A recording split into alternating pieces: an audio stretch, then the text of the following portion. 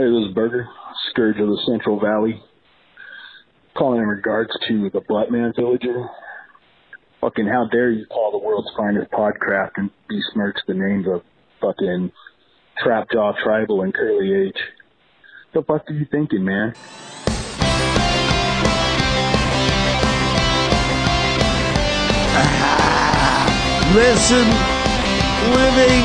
Listening to Synchronon. Sick and Ron. Yes, you're listening to Synchronon. The Sick and Wrong, the world source for antisocial commentary. God, what a bunch of scumbags.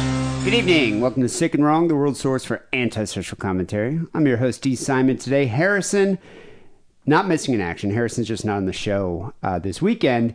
He's out of town. In fact, he's out of town with his father. Very strange circumstance here.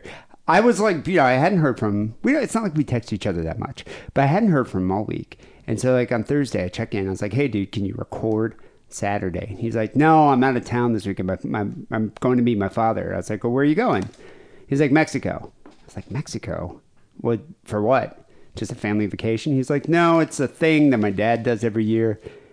It's just this retreat. And I was like, well, what kind of retreat? He's like, well, it's an orgasmic enlightenment retreat. And apparently his father's really into sexual wellness, and he thinks that that's a good thing for Harrison to get into.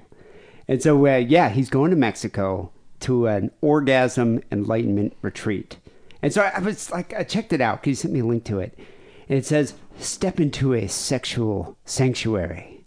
You'll enjoy the sexual education we all ought to have received, catered meals, yoga, meditation, and scheduled sex dates with yourself or your partner.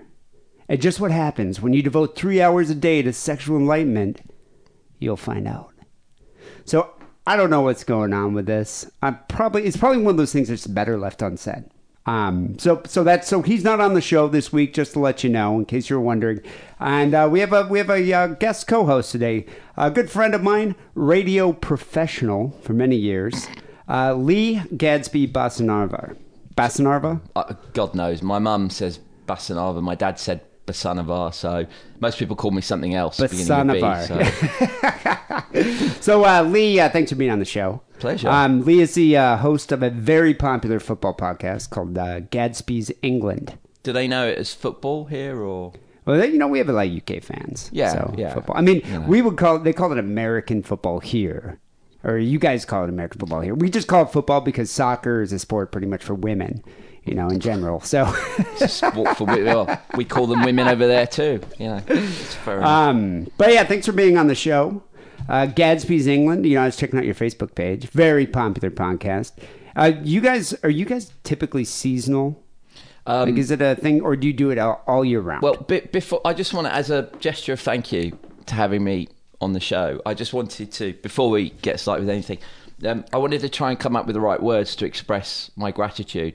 So I'd like to quote the great German poet who can say it far better than me. Is this from Mein Kampf? The second part is Mein Kampf. I'm going to do that at the end. Yeah. The great German poet Nicholas Lanau, and to quote from him, Ich möchte, wann ich sterbe, wie die Lichten, gestehne schnell und unbewusst erbleichen. Erliegen möcht ich einst des Todes streichen. Wie sagen uns vom Pindaros berichten. Ich will ja nicht im Leben oder dichten, den großen Unerreichlichen erreichen. Ich möchte, o Freund, ihm nur im Tode gleichen. Doch höre nun die schönste der Gesichten. Er saß im Schauspiel, vom Gesang bewegt, und hatte, der ermüdet war, die Wangen auf seines Lieblings schönes Knie geleget. Als nun der Chöre Melodien verklangen, will wecken ihn, der ihn so sanft geheget. Doch zu den Göttern war heimgegangen. And I think that just about says everything. I can imagine. Could you summarize that for me in English? I have no idea what it means. Okay. I gotta say, your gesticulation Very reminiscent of the Führer himself. Which I meant, it's the language. You know, it's that language. You have to like have your hand up and you got to like move it. Well, if I was wearing loud shoes, you would have heard me stomping up and down there. Just goose-stepping back and forth. Yeah, but it does just inspire, doesn't it? I imagine it has something to do with like the final solution to the Jewish question, I'm assuming. Well, I don't know. Nicholas Hanau might have been more tolerant than that, I think. Well, maybe. He may have even been one of the chosen people. There were, some... there were some German Jews. And they were some very good poets as well. But, it just gets so me every time that. Well, very inspiring, and I appreciate I've read it. Anyway, and I got to say, I admire the German pronunciation. Did you take German when you were in... My mother is a German teacher, and so I was forced to do it. Are you fluent? If you ask my mother, she would say absolutely not. If you ask members of the party, they might, say, okay, let's say you're in Berlin. Yeah. Would you be able to converse enough to shag a bird? I would be able to converse enough, but I probably wouldn't be able to shag a bird because I'd use the normal pickup lines that I use in England and the United States. So, unfortunately, you think cross-cultural, you might get a better deal, but no, you usually get blown out there too. I noticed in Germany, like when I was in Berlin, they weren't even impressed by the American accent. Well, like they're true. just like, oh, I don't care. That's true anywhere, really, isn't it? Don't get me wrong. You go to an Asian country, they're gonna really, like Japan. They'll hear an American accent. They'll be like, wow. That's interesting, this guy's yeah. Sexy. They're polite to everybody, though, aren't they? It's like, there's no word for no in Japanese. No, but I'm not surprised that you know that. Because they can't, to avoid conflict, they just will not say something in the negative, which is very frustrating. So, wait, I don't understand. So then how do you, like if someone asks you, do you want some soup or something, what do you say? I remember asking in a hotel if I could get some food late at night. And they, instead of saying no, they said, very sorry, this is not something which is... So I'm like, what are you saying? What are you saying? Can I get some food at night?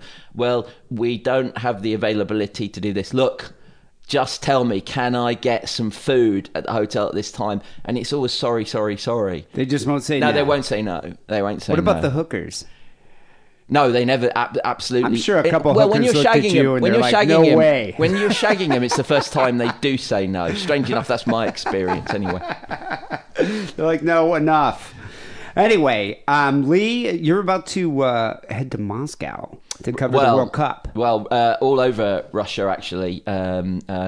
Some for espionage activities, as you do. And little subterfuge. That's how it goes. I don't think any Westerner can go to Russia at the moment without being suspected of some kind of espionage. It's got to that point, hasn't it? That I imagine now it's like we're broaching on the Cold War type of tactics. It is. It's great. And I love that. I love it too.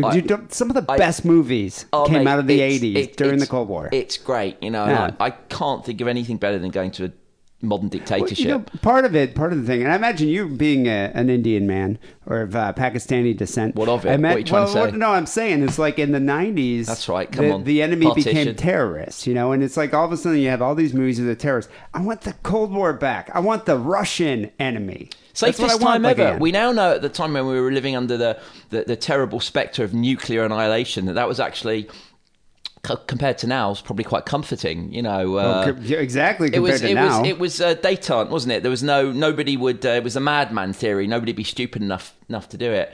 Now I just don't know anymore. Personally, I am going to try and find the nuclear codes while I'm there. But why don't you find the piss tape? That's what I want. Already have it, mate. Already have it. You probably already made it. Just not that piss tape. So the World Cup, though. So this is like the biggest time for your podcast, right? Yeah. So it's every 4 years. Yeah. So what do you do like in the between times, like for the past 3 years? Hibernate, really. Really? Go up to Alaska and find the bears and be at one with them. It is. It's a tricky thing, really, being the only England radio show in the world. Registered trademark. Are you guys the only English radio that covers... We are the only broadcast which covers exclusively the England national team. So as far as we know. That sounds quite exclusive. It does sound quite impressive. The flip side of that is, who on earth would do a broadcast covering only the English national football team? Exactly. It's been a while since they won the World Cup. It's been a while since they got anywhere near the semi-final of the World Cup. Yeah, so it is the busiest time. We do get suddenly this rush. We cover the qualification games. So I don't know if you're the British audience now, just turn off now for the next 30 seconds. But England have to qualify. Teams have to qualify for the World Cup. So there's a whole qualification campaign. You can consider it like the group games in the NFL, and then the playoffs would be the World Cup tournament itself. So the playoffs is the tournament, then the Super Bowl. So it's leading up to it. Basically, yeah. The top two in each group go through to the World Cup, basically. And usually, though, at that level, it's a very easy group. Like we had Lithuania, we had we have Slovenia, Slovakia. So they're kind of minnow teams. That's round one. That's it. And whoever comes top of that group, you get 3 points for a victory, a point for a draw. Whoever comes top of that group qualifies. The top two, right? Top team qualifies automatically for the World Cup. Second team goes into a playoff with the second team in another group.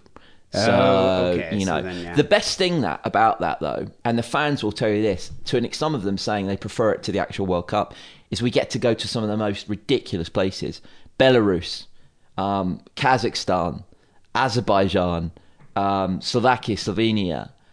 You should see some of the women, some of these places. I was about to say, the Eastern European birds. Have you been Romania, to South America? Yeah, I did Brazil. I did Brazil 2004, which was traumatizing to say the least. And didn't get past the first round for many years, but yeah, no, the Eastern European experience is just, I mean, this has been worth it, doing this simply to go to these places. Well, have you been to Russia before? Yes. So you have. But this isn't just in Moscow. You said it was all over Russia, The right? World Cup is not like the Olympics. The World Cup is a country-based event, and it takes place in 16 different venues, of which the host country will choose. So, for example, Moscow, where the final will eventually be held, St. Petersburg, Sochi. Is it Stalingrad? Or it's not Stalingrad is anymore, Volgograd though. now. Volgograd, yeah. Though I do miss those I wonder days if of mass it's gonna murder be, and slaughter. I wonder if it's going to be similar to, remember when the Winter Olympics were in Sochi?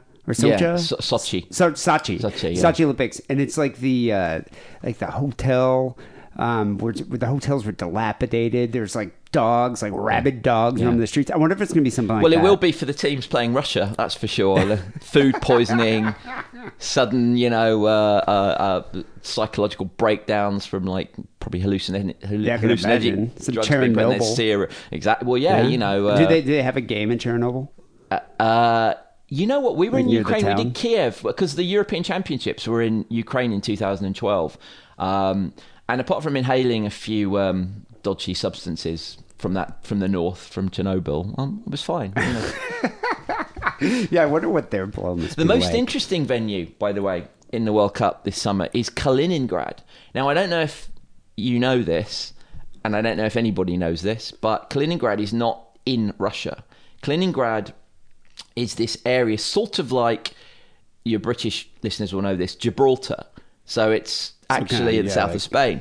So you have the western side of Russia, and then you have the Baltic states. You have Lithuania, Latvia, and Estonia. And then to the west of Lithuania is Kaliningrad. So it's this kind of Russian enclave. It's But is it owned by Russia? It is. It's Russian. okay. But yeah, it's not in Russia. And so it is one of the venues. And the more, should we say, belligerent fans have been saying, not only should we go to the game in Kaliningrad, but we should invade it with a amphibious landing of the Royal Navy from the left and air support from above. You guys did great when you did that in Normandy. Well, it was practice. Yeah, it was we helped practice you out for the with that Russia one. World Cup. Yeah, maybe we'll get your back for that one. Yeah, 3 years too late. But so explain this to me, and it's kind of probably because I don't know shit about football, especially about English football. But how do they choose who gets to play on the national team? Because isn't there like just a massive rivalry between like Arsenal, Man United, and Chelsea, and all those? How do they choose? And do the players do they have like that professional camaraderie? Do they all get along? Or do they hate each other? God, where to begin like with the fans? I mean, it's probably the most talked about thing, other than sort of the politics of the country. They say the two most spotlighted people in the UK are the Prime Minister and the England football manager, number 2. So his selection of players is dissected and put under a microscope like you can't imagine. They choose supposedly the best players that they can. So based on stats for the year, or is it? I mean, football is a not imprecise sport. You can't really do that boring American statistic stuff. But you get you get somebody who scores a load of goals, but then you might get a player who has so many good assists, but statistically, it doesn't show in the same way, but you have a feeling for, so it's complicated. There generally are the mainstay players, and that in the past was people like David Beckham, Steven Gerrard, Frank Lampard, who I'm sure many of you will heard of. The problem is that throwing the best players into a team doesn't necessarily make a great team. So there was this talk all the time of putting square pegs into round holes. And we had individually probably the best players in the world in 2006. But do they play as a unified group? That was the World Cup in Germany, and they were just appalling. It just didn't work. How far did they get in Germany? Got to the quarterfinals, and as always with England, get beaten on penalty kicks. Are you aware of the? Is that what always happens? Yeah, we've lost 5 of 6 penalty kick competition. If you get to the end of extra time, there's still no winner. It's the lottery and the torture for the fans. Is it penalty kicks against England, like they're kicking? No, each team has 5 penalty kicks against the opposing goalkeeper. Well, isn't it because you guys are really good actors and you can get penalties? Is that what it is? Like feigning the injuries. England used to uphold the sportsmanship of the game, where none of them dived or rolled around. But they've learned too much from Ronaldo and all these hold their foreigners. Knees. Yeah, how do they get the fake tears? That's what I never understood. Tear gas. Oh, okay, that's how it is. I was wondering about that. Sprayed from Gadsby's England box. So when you go to Moscow, when you go to Russia, and you're sent to cover, are you traveling with the team? Yeah, what I'll do is the team is actually being based in St. Petersburg, as far away from probably the troubling spots as possible. Though St. Petersburg, funnily enough, I'm not sure if you know, is where Vladimir Putin's gang started. It was where he kind of... The KGB's? Yeah, he learned his trade there. His kind of group from St. Petersburg, they're almost like the kids on a block. He learned his recipe for nerve gas. He started... Exactly. Oh, wow, nice. Well, yeah, it was the St. Petersburg kind of Putin mafia started there. So I wonder how England will be greeted. Unless, in case you haven't heard, things between Great Britain and Russia are not brilliant at the moment. So it'll be interesting to see how we're greeted. Relations are a little bit frosty. I mean, it's going to be tough being the press there, because they're going to be scrutinising every single thing, and they're probably going to be monitoring stuff here, that, and here and there. So what I'm thinking of doing is going in on the pretense of putting Russia in a really good light, but knowing deep down that I will be infiltrating for the West, trying to find the piss tape. Yeah, spy. Basically. So you end up hanging out almost as bros with the football team. Like you have with the UK football players. Like, you know all those guys? I know a lot of them. Probably the ones who can put a sentence together more than the ones who can't really speak, very good English. Some of them are a bit basic, so that's terrible. You know what? Can we delete that? So when you're I have. In fact, the people I've got to know the best who are brilliant are the ex-players. Through the media who do the punditry now, and they are brilliant. I mean, I've sat up till all hours of the morning with ex-England players, hearing Danny Mills, Chris Waddle,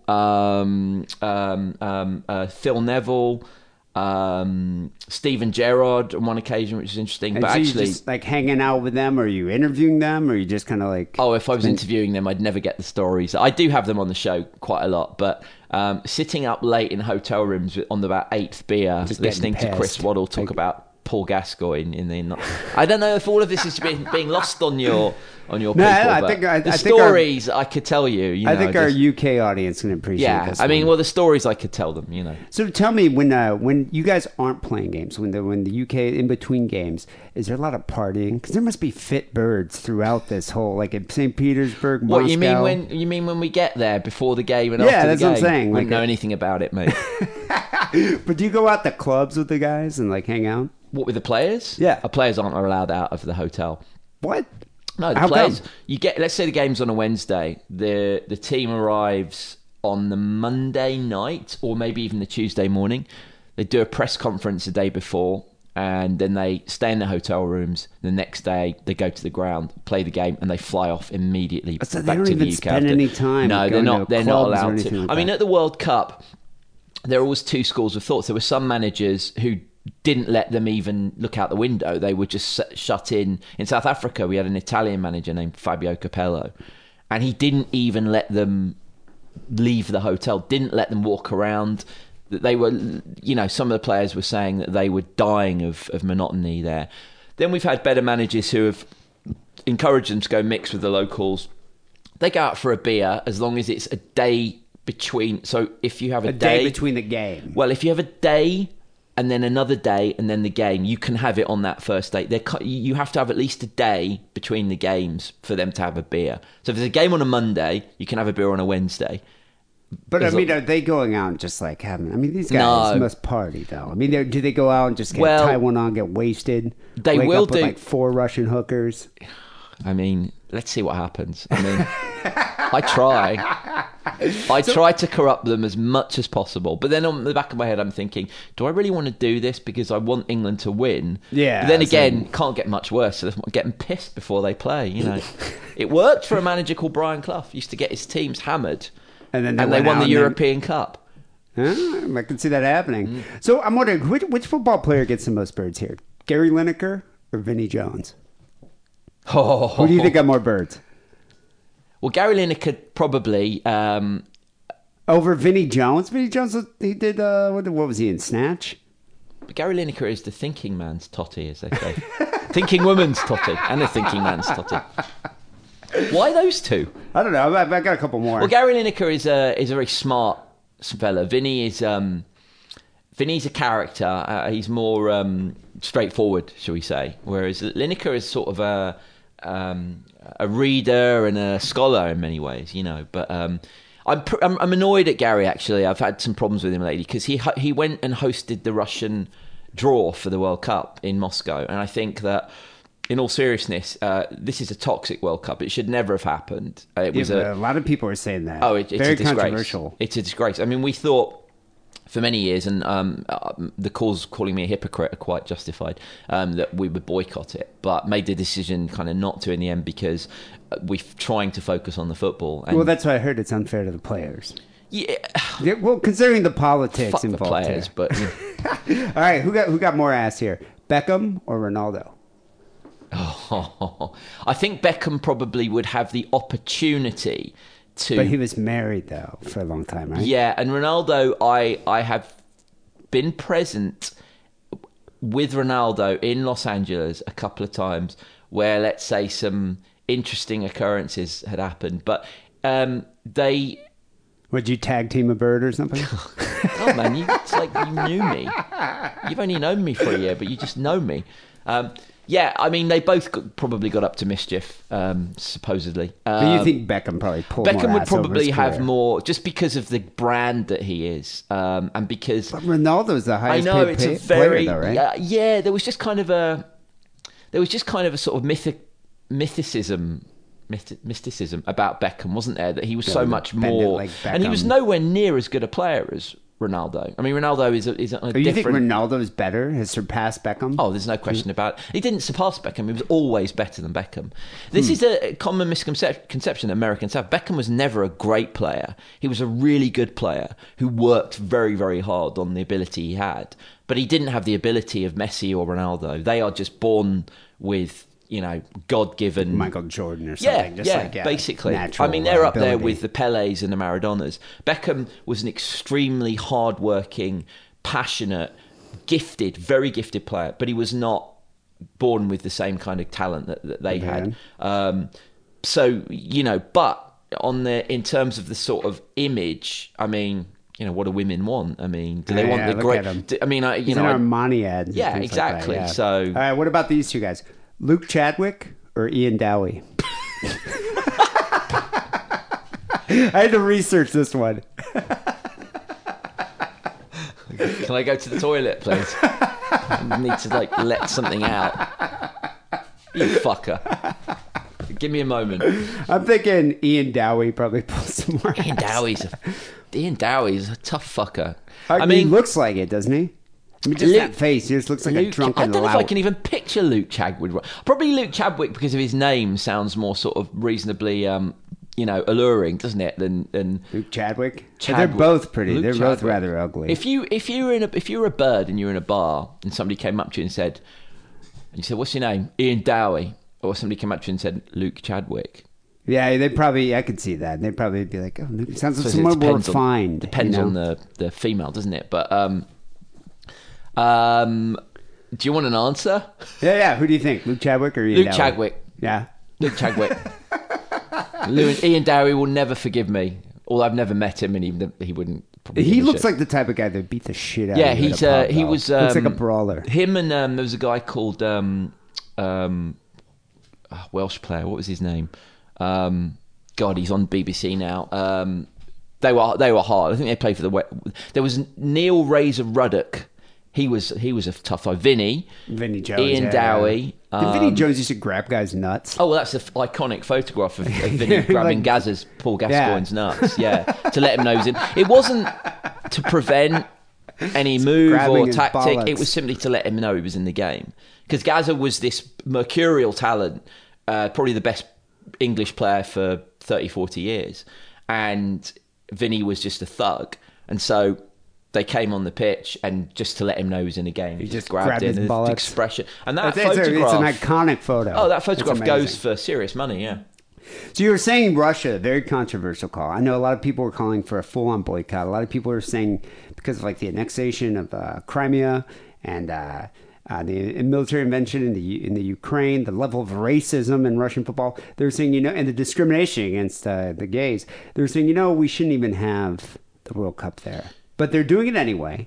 However, what I wanted to bring up here is I was reading that recently FIFA was investigating racist abuse directed at French players when they played in Russia for I think it was a pre-World Cup friendly game or something.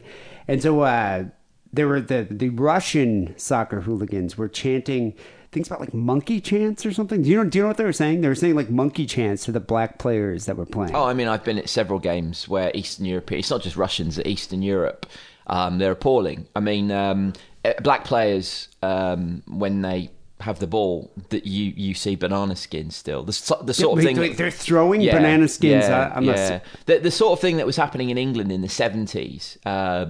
And you know what the sad thing was is the way that it finally went away was that the two wonderful black players came into the scene. And England started winning or something. And started scoring goals. I mean, for a while I remember West Ham fans were saying when Clyde Best, who was the kind of first breakthrough black player, scored a goal for them, he wouldn't count it. Because he was black, and they're just it doesn't count. And then there was a story that Clyde Best told, who died recently. He was a phenomenal guy who put up with all this stuff. That he was walking down the street with his white girlfriend, and two lads came by him, called him a coon or whatever, said something awful to him, and then realised suddenly it was Clyde Best. Turned around and it's like, oh, sorry, and suddenly they liked him, and that kind of explained everything at the time. And slowly they came around. Well, the attitude shifted, definitely. The attitude shifted, but sadly it took. Only because these players scored goals for their clubs, that was what it was. So I would imagine if a black player going to Russia who suddenly becomes a star for Spartak Moscow is probably the best tonic for that kind of thing. But do they have any black players? I think there's a couple. There certainly are in the Ukrainian team. Dynamo Kiev have some. I think so. What about the English national team? Are there any black players on that? No, we don't allow them. Yes, of course. The English national team is 50% at least. So do you think there's going to be? Do you think there will be some racist chanting? I think. A lot of people have said that it's going to be a nightmare in Russia. There's going to be fights all over the place. It's going to be chanting. It's going to be, I mean, I was in Marseille in 2000, at the Euros in 2016, and it was an ambush. I mean, they took us. we What were. you mean? No, the English fans were. The English fans were taken. Attacked by who? By the French Russian, fans? No, Russians. We played Russia in Marseille in the first group game. And the English fans were sitting in cafes around Marseille. It was a beautiful day. And the Russians came in numbers. But they were professional thugs. I mean, they were coordinated. They were organised. Was Putin leading them? Was it like his group? They were Putin. They were part of the sports minister's crew. The sports minister's But it was done crew. out. The weird thing is that they then did a documentary about it later, and it turned out they did it. This is what they said: we did it out of respect because we admired the English hooligans so much from the 70s, and they got together in this bar. All these guys that would kick. I mean, two of them had brain damage for the rest of their life. England fans. And they went to the bar in Russia. They tracked these guys down who did all this. And they were all in a bar with English team scarves around the room. And the interviewer said, but you've got Manchester United, Notts County, Arsenal, Tottenham scarves. Why would you do that when you attacked all these fans in English fans? So we love what the English were doing in the 70s. We know how to fight. So they're able to relate to the violence of and they wanted to take on the English because they revered the English so much. So to them that was a badge of honor. The English softened now, they're just not as hard as they used to be. That was what really annoyed them, was that they said there was no fight left. And they said they hope when the English come to Russia that they'll put up a better fight. This is what... Do you think it's going to happen? I fucking hope so. Are you getting ready? Well, part of the reason is how much doping are the Russian athletes doing? It's just... I mean... I'm sure the hooligans are just like drinking like steroids. And I mean, I think though... beer. I think though we may see something different, which is I think Putin basically controls everything in Russia. Make no mistake about that. A pin doesn't drop without him knowing it. That I think with the eyes of the world on the tournament, he may just put.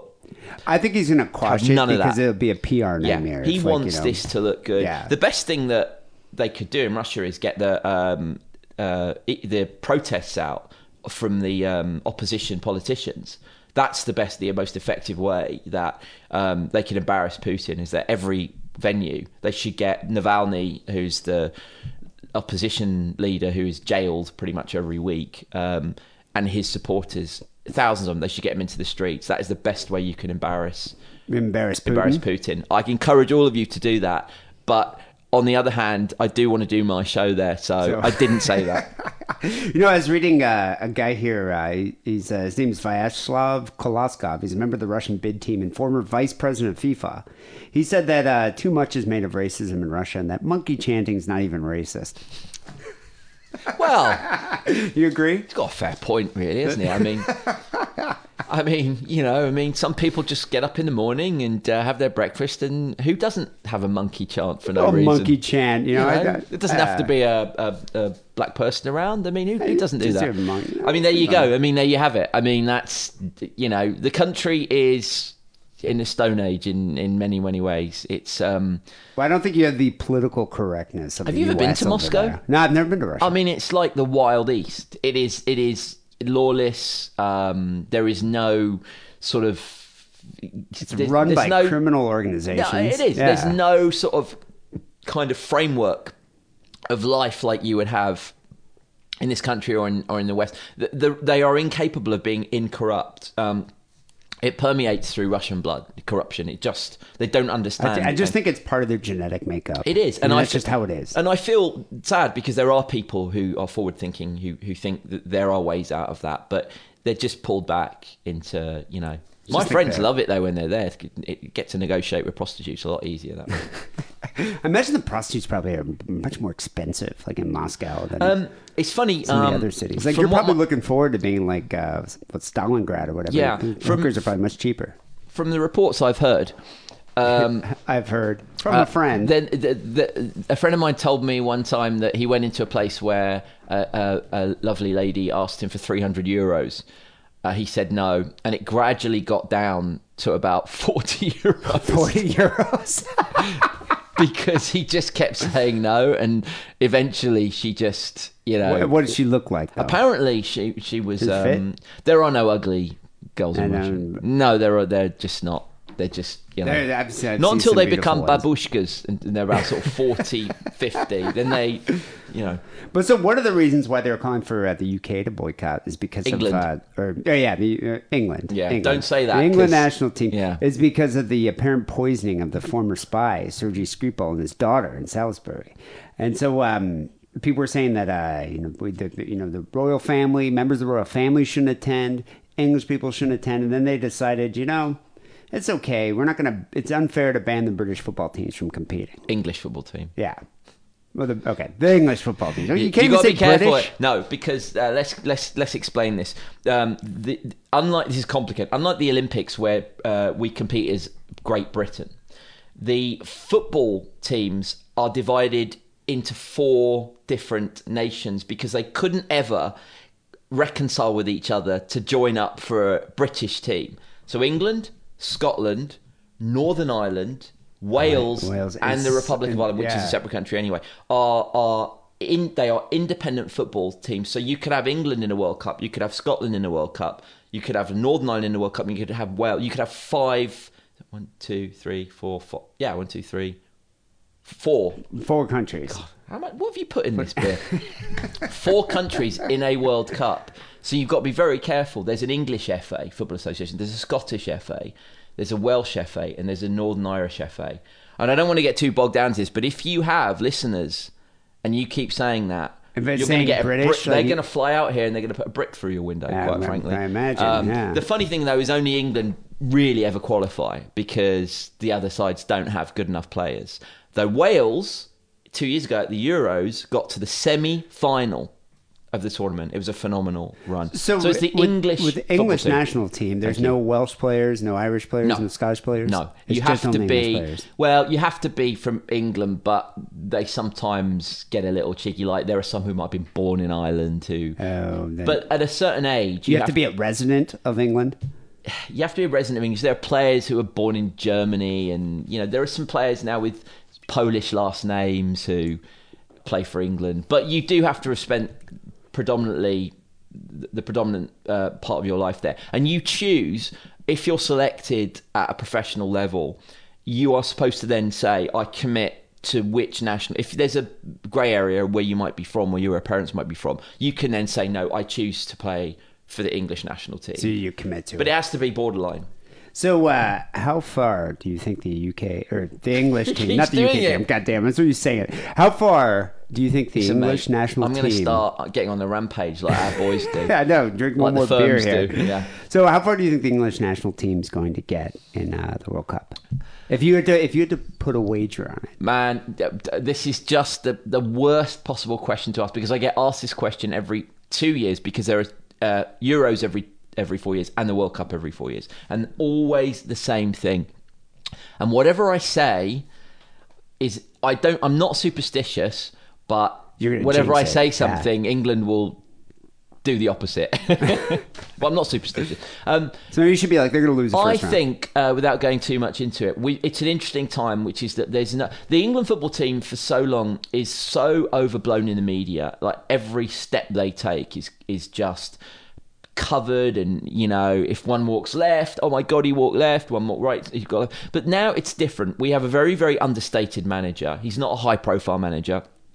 He's a really nice guy, which doesn't matter, but he was a player quite recently, so he's only a generation above the current players, and he seems to be going about his job very quietly and, dare I say it, somewhat effectively. We are playing football, which is a passing, moving game, which is unlike in the past. England will kick high up in the air and try and get somebody on the end of the ball. We are playing a modern type of football. The problem to me, what was with England, is not the ability. It is the 6 inches between their ears. It's the mental strength which always suffers. And it's like they're rabbits in a headlight. When that whistle blows at a major tournament, the pressure... They freeze up, you think? The pressure is so immense. And the pressure at international level is unlike anything because it's not just Liverpool or Manchester that's interested. It's your entire country. Every single television, in every pub, in every home, the streets are empty, is going to be watching you, 11 people, on this pitch. Yeah. And I think sometimes, although they say we shut it out, I think it's very, very difficult for them. And because they have the England curse on their backs, they find it difficult. Whereas other teams like Germany, because they have been so successful, Brazil. they thrive. Yeah. They thrive on that pressure. So to answer your question, it depends how much pressure they can soak up. If they can soak up pressure, then I think they can. Quarterfinals would be probably as far as I think they can get, but we'll see. Well, I look forward to checking it out. I also look forward to hearing some sordid tales of you in Moscow. Nothing I'm like sure that. there's going to be some. Nothing like that. Well, anyway, people, you can check out Lee's podcast, Gadsby's England. Just go to the Facebook page, facebook.com/Gadsby's England. Is that the best place to go? No, I didn't even know that existed, but I mean, there are people anyway, listening. Thanks for being on the show. People, it's episode 633 here, Sick and Wrong. We have news stories coming up next. We have phone calls after that. But first, here's a word about our Patreon page. Do you need more sick and wrong in your life? Do you need one more news story to make you feel normal? Are 3 phone calls barely enough to feed the raging beast of desire? Well, then it's time for you to get the help you need and become a Sick and Wrong patron. Sign up at patreon.com/sickandwrong and you'll have access to exclusive Patreon-only content such as news stories, extra phone calls, and much, much more. Become a patron today and help us make a better Sick and Wrong for tomorrow. That's patreon.com/sickandwrong. So the first story we have here came in from Matt. He's in on Facebook. I love this. He goes, "You never do my stories. Fuck you." Well, Matt, it's stories. STORIES. Not STORY''S. Like stories. Like the possessive stories. It's stories. All right? And yeah, with grammar like that, that's why we never do your stories. I went to school with that bloke. Did you? He's You a probably cunt. did. Anyway, he sent in a great story. Actually, a few people sent this in, but I'm going to give this one to Matt because he sent this in. Fantasy sex stabbing. This is like totally up your alley. This is like, you probably paid women to do this. Teen mom who stabbed lover 5 times during sex compared murder to a bag of chips, claiming you cannot stop at just one.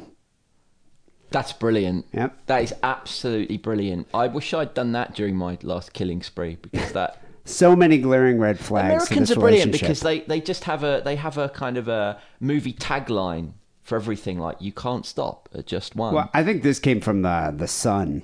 Oh, it doesn't Yeah. matter. I mean, just the fact that it's there is just brilliant. Who else can commit murders and then put like a good movie? A good tagline like that. I You like know. that. So Carlisle Crown Court heard that Zoe Adams, only 19 years old, put a pillow over her boyfriend, Kieran Bewick's head to make it kinkier. What do you think of that? What do you think of What's a wrong bit with of that? kink? You into that? Well, will you say a pillow over her boyfriend's head? And was Just a pillow. She was like suffocating him with a pillow. Did he die? We'll get to that.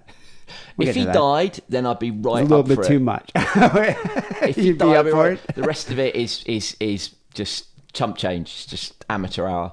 I think this girl's a fan. I think she is. She's 19 years old. They say she gorged on sick videos of sexual violence and shared them on Facebook. And Have you ever listened been to to this our show. Have you ever been to our Sick and Wrong Facebook page? Yeah. It's disgusting. I haven't really, It'll- but you go there. No, It'll I have. ruin your I have. appetite. No, I I always really have. I always send you videos from that page, Mm-hmm. and you're just like, right filth, mate. You like feign disgust on WhatsApp. oh, that's from your page. Oh my god! Almost all of it is from these Your audience must be truly. Oh. When I picture your audience, Deviants. I picture people rising from the graves at night and sort of. I picture them digging up the graves at night, then having their getting way in with the them, corpses. and then- Yeah. oh, okay, well, that and then too, yeah. filming it and posting it on the Sick and Wrong Facebook page. It's a remarkable accomplishment. Deviants. Go on. She admitted to unlawfully and maliciously wounding her 18-year-old boyfriend with an intent to cause grievous bodily harm. GBH here. She says her quote was, "Murder's like a bag of chips. You can't stop at just one." Oh, it was a Brit. Oh yeah, she's Oh, British. I was just going on about how Americans are so good at No, one this is liners. from the Sun, like, this that is is British. That is brilliant. I mean, we've learned well from the best. She had an obsession with male sacrifice, which is a little sketchy. That's what I'm saying. There's so many red flags. to this. Sacrificing males or males sacrificing other beings? I think she is into sacrificing males to whatever demon she worshipped. I don't. There's something going on here. She was jailed for 11 and a half years after she stabbed her lover 5 times during intercourse. So, like, they're having sex and she stabbed him 5 times, which 11 and a half years seems like a very long time. Like an egregious sentence for Especially, English. Like in the English courts. Well, especially since he probably was asking for more and more and more. I mean, who honestly doesn't want to be stabbed to death? No, he's probably into it. But I've noticed, have you ever noticed that with the English courts, it's like someone will be brutally murdered and they'll be like, 2 years and you can't watch telly, for 6 months. Rehabilitation, this sort of thing. In the US, you'd still be on death row for the past 20 years. Some people, it's probably because life in prison in the UK is so nice that probably people would rather be in there than be out on the streets. When you get PlayStation, isn't that bad? Do you get vacation? Do you get to go on you go home every weekend, get some treacle conjugal tarts, visits, spotted dick, which is a pudding. I was about to say I don't want not any of in that. prison. Yeah, maybe not. So it gets kinkier. She dressed in clown makeup and put a pillow over his head. This is to get into great, it. man. Yeah. She then told him, he was only 17, she was 19. She says, "Trust me." And then she just started stabbing him in the chest, the arm, and the thigh with a 10-inch blade. So he didn't even know if she had a blade. She was wearing clown makeup, put the pillow over his head, and just started stabbing him. Harrison probably be into this. I mean, this is what happens when you watch too much television. Or you listen to the ICP. You've heard of that? The ICP, the Insane Clown Posse? This girl's definitely a fan. I bet you Harrison was probably into this. I mean, I have to say, that is unbelievably creative. I mean... Have you ever had a bird do that? Get that kinky with you? God, man, I just, I have not lived. I just clearly Okay, what if she would have put on like a Rowan Atkinson mask? It'd be like masturbating. See, that doesn't work because we're on radio. I know, people, Lee looks just like Mr. Bean. I mean, spitting image. Luckily, I you'll never almost feel like I'm know, talking to Rowan right now. I'm doing the rest of this show in mime. So tough shit. So Adams, let me get into a little background here. She's fascinated. This girl's fascinated by serial killers, which actually I kind of like. I like when a girl is into serial killers. If a girl knows they're serial killers, we're probably going to get along. She had asked her boyfriend if he was prepared to be tied up after they smoked 20 pounds worth of cannabis. It's kind of a lot. And they downed half a bottle of vodka. The court heard his description of the attack in a police interview. That he concluded how Adams just appeared wearing clown makeup as he lay in bed. He was all tied up, and she shows up wearing the clown makeup. And he's deathly afraid of clowns. He has a fear of clowns. She knew they had a fear of clowns. She did this on purpose. Yeah. She told officers that she blacked out, had no memory of the attack. Well, didn't even know what happened. That's what happens when you go to the circus these days. It's boring, isn't it? The victim, though, is not so fortunate. I mean, he's probably going to have to live with some scars here, physically and mentally. Police said they looked through her phone. They found a lot of concerning images. I can imagine this girl is she's a wacky broad. What was wacky concerning? Well, I think a lot of male torture Barnum videos. and Bailey visits, or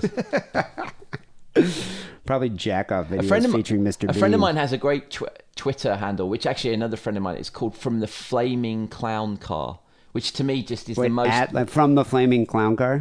From the Flaming Clown Car. And I just think a pretty good that's one. a brilliant... I mean, does that not capture the evil of the circus so brilliantly? It's like a clown on fire. It's creative, in a car that I like still that. keeps going, yeah. So he's dead now, though. She shows up. She ties him up in the bed. He's ready to get laid. He's like, this bird's hot. She's a little kinky. She's sexy. She comes out of the bathroom, full clown makeup. What would you do? Okay, would you go with it? Or would you be like, hold on a second, what's going on here? Is she a B, C, or D chest? Looking at the pictures, I'd say she's fit. Like her picture, she definitely looks fit. Probably a B cup. Tattoos? Didn't see the tattoos in the picture, but I'm assuming if she wears fucking clown makeup and where's she from again? Worships serial killers, Northern England. She's a northern bird. What was the town? It just said Carlisle. Oh, Carlisle. You know what? You had me until Carlisle. So it's a resounding no. She shows up in the clown makeup. She goes, "Does this scare you?" And he says, "No, but can you just go wash it off?" And then she just kept standing there staring at him, saying, "Does this scare you?" And he was like, you can go wash it off. And then he describes her. She says she had diamond eyes, a Joker mouth, red lipstick, and she had her hands behind her back. And she had this weird smirk. What do you think she was holding in her hands? A big blade. You know, she is like, she said, this sounds like I spit on your grave. Oh, you know? yeah, we're talking about that. Yeah, it does. She knew he had a fear of clowns. And so that, I think she was like, you know, she was capitalizing on that fear. She knew she was going to be able to get to him here. Definitely a psychological, but this girl's crazy. Like, this is one bird. I would have seen the red flags in the beginning.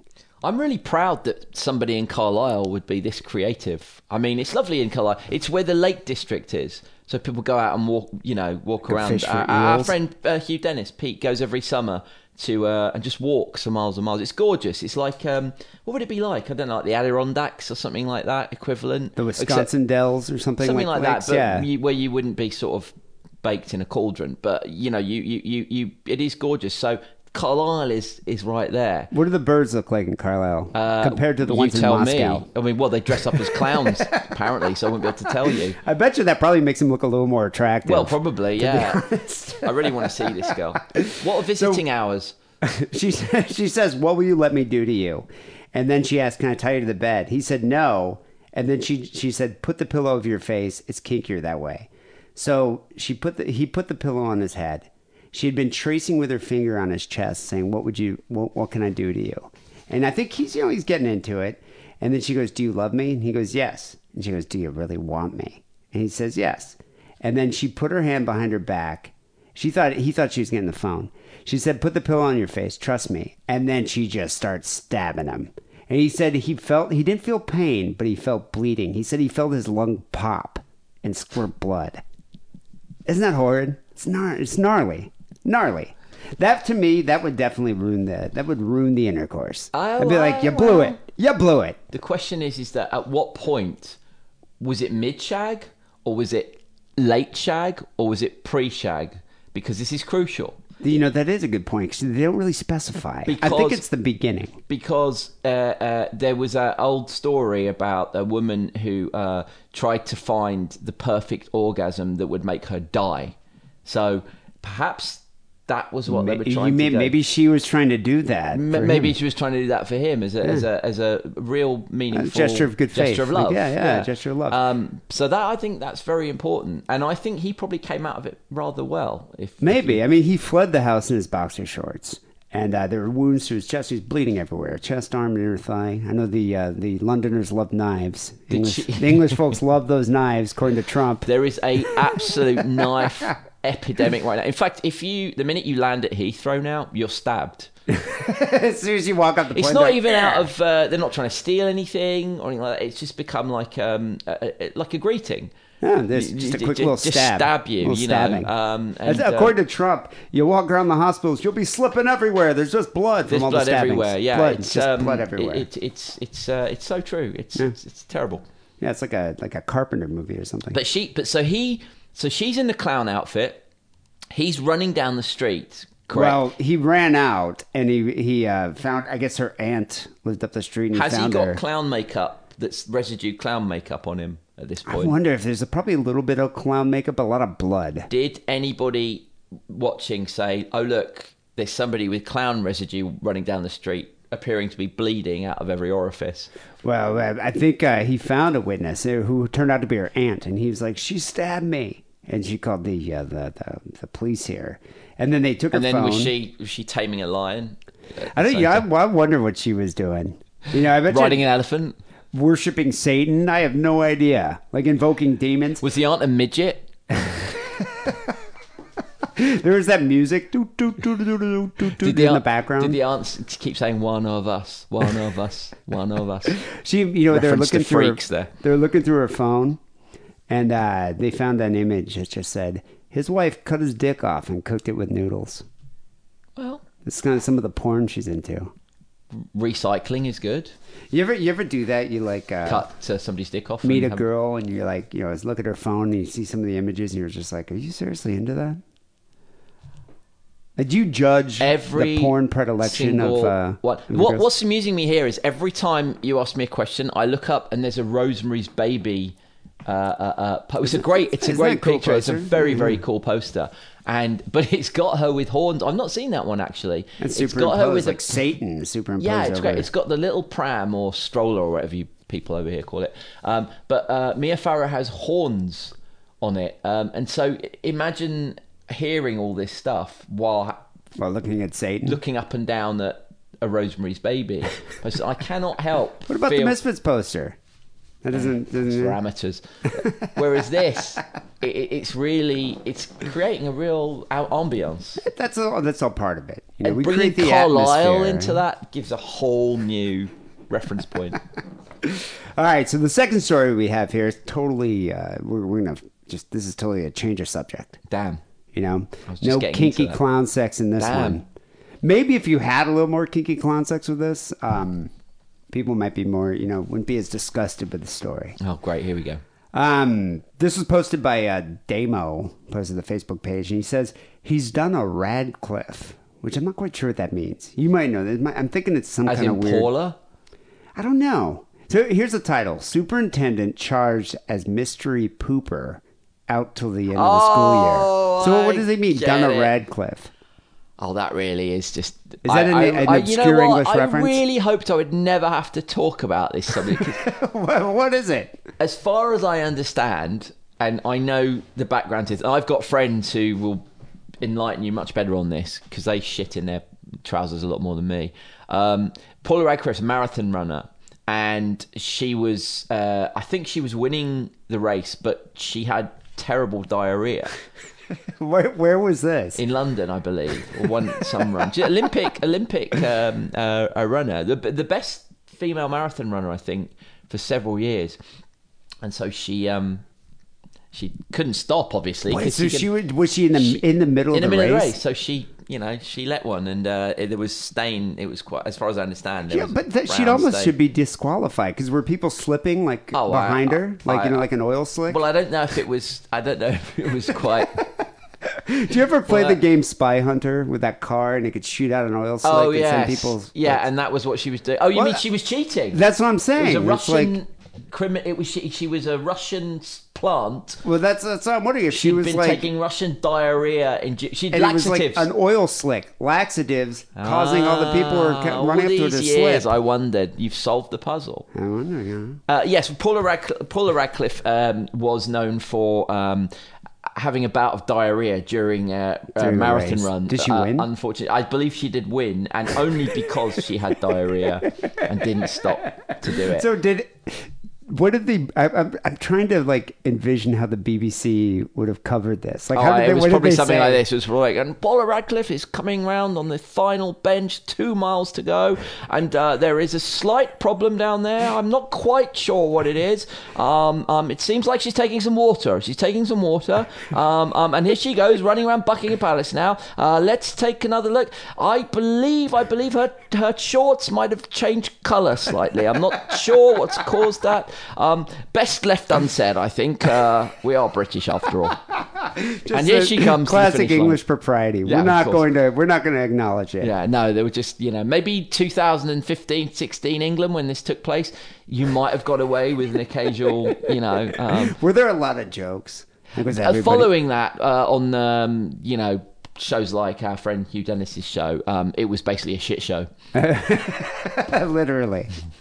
So now I understand the so what's the context? What happened? Well, a superintendent here was charged as a mystery pooper out till the end of the school year. He's accused of defecating on the Homedale High School track. This is in New Jersey while he was running. He's been suspended with pay for the rest of the school year. What, he was accidentally? Well, accidentally is the operative term. Kenilworth Superintendent Thomas Tremaglini, 42 years old, he'll remain on paid leave through June 30th after he was arrested Monday while he is running at the high school track. Homedale police previously said that they had set up surveillance after track coaches and staff told the district's resource officers that they had found human feces on or near the football field every day for the past month. So this has to be intentional. I mean, you don't just... I can understand, Paula here... I mean, that was an accident. You know, I think your body kind of involuntarily will like expel it if you have to, especially under that much duress. Whereas this guy, every day, he was a serial. He was a serial pooper. Question: was it on grass? I take it. Yeah, it was on grass. I think. Had the grass been fertilized enough? Well, it sounds like maybe he's doing the fertilization. You know what? There's probably an innocent explanation for most things in life. Well, what I don't understand is why not just go under the bleachers? Like, why not hide it? What, and fertilize under there? Well, I'm just saying, it's like he's doing this at like 5:50 a.m. Right. So don't you think you'd be worried about like, I have issues shitting outside. I've only had to do it a couple times while camping, and I'm not good at it. I've never done it, actually. You've never shit outside? Like, you never had to? I've only done it twice, I think, while camping, and it was just not. I woke up in a load of mud. I woke up in a load of mud once in Leicestershire. And I could well have mud. Shitted, but it was so well conceived. Yeah, exactly. It sounds to me like, they say like people look up to sports people. I mean, they are idols, right? And he probably just, had a bit too much Radcliffeization. He might have been like, it works for Paula Radcliffe. You get Maybe that last bolt of speed. Did they think to look in his bedroom wall to see if I had photographs of Paula up on the wall? Yeah, but they're covered in feces. Like, you can they were probably covered in shit. So school officials started watching the area. They got the report that there was human feces on or near the football field. They started surveilling the area, and they caught Tramaglini in the act of relieving himself. They caught him in the act, pants down. Kneeling or kind of just sitting? Squatting, probably. But people do that in downtown LA every day. I guess that is true. I mean, if I go a day without seeing somebody shit themselves on Hollywood Boulevard or in downtown LA, I feel my day is incomplete. But in the suburb of New Jersey, though, this is a crime. It's a garden state that needs fertilizing. So they arrested him around 5:50 a.m. He's charged with lewdness, public urination / defecation, so you're doing a little bit of both, and littering, which I find that kind of odd. Like, if he's just leaving that behind, how is that litter? I mean, was he wrapping it up in plastic bags and not putting it in dustbins? It's a good question. That's littering. Well, it's a good question. Like, how was he wiping his ass? Not with the hand. You would use your hand. Well, the geezer shit every day on a track. I mean, I'm not sure if he would be. Do you think he did it like a dog on wet grass and just? That's an interesting idea. What I do know though is I went to NYU, and New Jersey was considered pretty much about 10 levels down from civilized culture. So you've seen the Jersey Shore. Precisely. Yeah. So my fellow snooty NYUers who are probably from Greenwich, Connecticut, and upstate New York, and the island, Poconos. Right? Exactly. Would the Bridge and Tunnel crowd, as it was called, would have probably found that par for the course in New Jersey. They're just like, well, that's how they relieve themselves in Jersey. I am sure I had friends at NYU from New Jersey who didn't always manage to hit the toilet when they took a dump. I'm sure there were some misses in there. Well, that's the thing. Like, how many times do you think Snooki has like shit all over the situation? Oh, well, it's a situation that was probably worth being shit over. So, the newspaper here, the New York Post, tried to contact Tramaglini for comment on it. That's probably what he wiped his ass with, the New York Post. We all done that. That's what Trump wiped his ass with, New York Times. He declined to comment on the arrest. The law firm he's hired to retain him also could not be reached. What do you think his defense is going to be? What did Radcliffe say? Oops. Radcliffe wasn't arrested and charged, to be fair, but I think she's still probably... Perhaps she should have been. I think is she fit? Is she a fit bird? Nah, too good skinny. Run. I mean, runners are, they're sort of... They're so thin, yeah. They... can we say stuff like this? They sort of... Yeah, why not? It's like almost like sort of organic plastic surgery, isn't it? It just reduces the... All that fitness, all that running. Oh, you mean they get to like... Yeah, they like, don't have... Like a Holocaust they don't have prisoner big thrusts, thin, do they, that really? kind of thing. Yeah, they don't have big no Bristol curves. cities, But there's some girls like I'm just trying to think of one off the top of my head. Chrissy Teigen or someone like that. She's not a runner, though, is she? No, she isn't. But if she was shitting herself, would you still be like, oh, just clean it up and let's go for a round? This is a conversation I have regularly with boys. And don't tell me if you're male that you do not have this conversation, which is that would you shag a girl who either is vomiting or shitting at the same time? And at the same time, maybe. And universally, I think it depends on the bird. Apart from a few...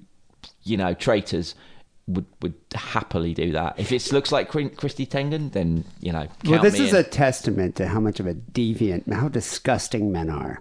Because I've often said this. There's a man out there that would shag any woman. Doesn't matter if she's like rooster tailing, vomiting and having diarrhea at the same time, and she's an amputee. There's a guy out there that will have sex with her. Oh, I have. But there's not a woman out there that will have sex with any man. They are filthy, but in a different way. They are filthy. We don't think they're filthy because we don't want them to be filthy. We want to take the filth trophy. But unfortunately, the amount of times I've sort of hidden in the bowl of a women's toilet, and it's quite shocking until I got flushed. You wouldn't believe some of the stuff. I mean, I imagine you probably install a waterproof camera or something down there. Oh, you know me too well. So Travaglini here, who's paid $147,000 a year. Is that right? This guy makes like $150,000 a year. He's a principal. No, he's a superintendent. Yeah. Could you imagine being like a kid in this high school being like, superintendent's been shitting on the football track? How much of that went to toilet paper? Oh, probably not that much. Probably not much because he wasn't. We know he wasn't. But yeah, he's worked there for the past 13 years. This would have been, I couldn't even imagine my high school. We would have never let them live this down. Where was that? It's in New Jersey. No, where was your school? No, high school in Michigan. So it's like, in mid-Michigan, if the superintendent, his name was Superintendent Winters, if he was caught taking a shit on the football field on a regular basis, that would have been the running joke for probably my entire high school career. But you were in Detroit? About an hour away. Wouldn't you have all been murdered by... He was also a part-time lecturer here at Rutgers University, but a spokesman said he doesn't currently work there. And so because they couldn't get a comment from him, they started asking some of the members of the community about this. Amy Reithel here, who has 2 sons in the school district, she said the situation is embarrassing. And when they asked, well, what about he's on paid leave? She was like, I'm okay with it. It's fine. They don't know what his motivation might have been. And this is the part where we brought up serial pooper. And serial pooping's a thing.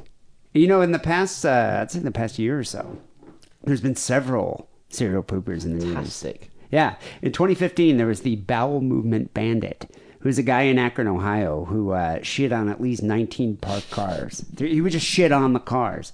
And then in 2017, this was just last year, there was the infamous Mad Pooper, who was a woman who just repeatedly would shit in public during her morning jogs. I think women kind of get into that. Oh, yeah, definitely. Because they can get away with it more easy as well. Because like you said, you still shag them. And you would probably film it so you could watch it later. I would have. The thing I'd say, though, about New Jersey is that there's inspiration, isn't there? Because they had a giant shit for governor, as in Chris Christie. So, that's true, it probably makes it a lot easier. Maybe they think they're making another governor. Exactly. That could be, Yeah.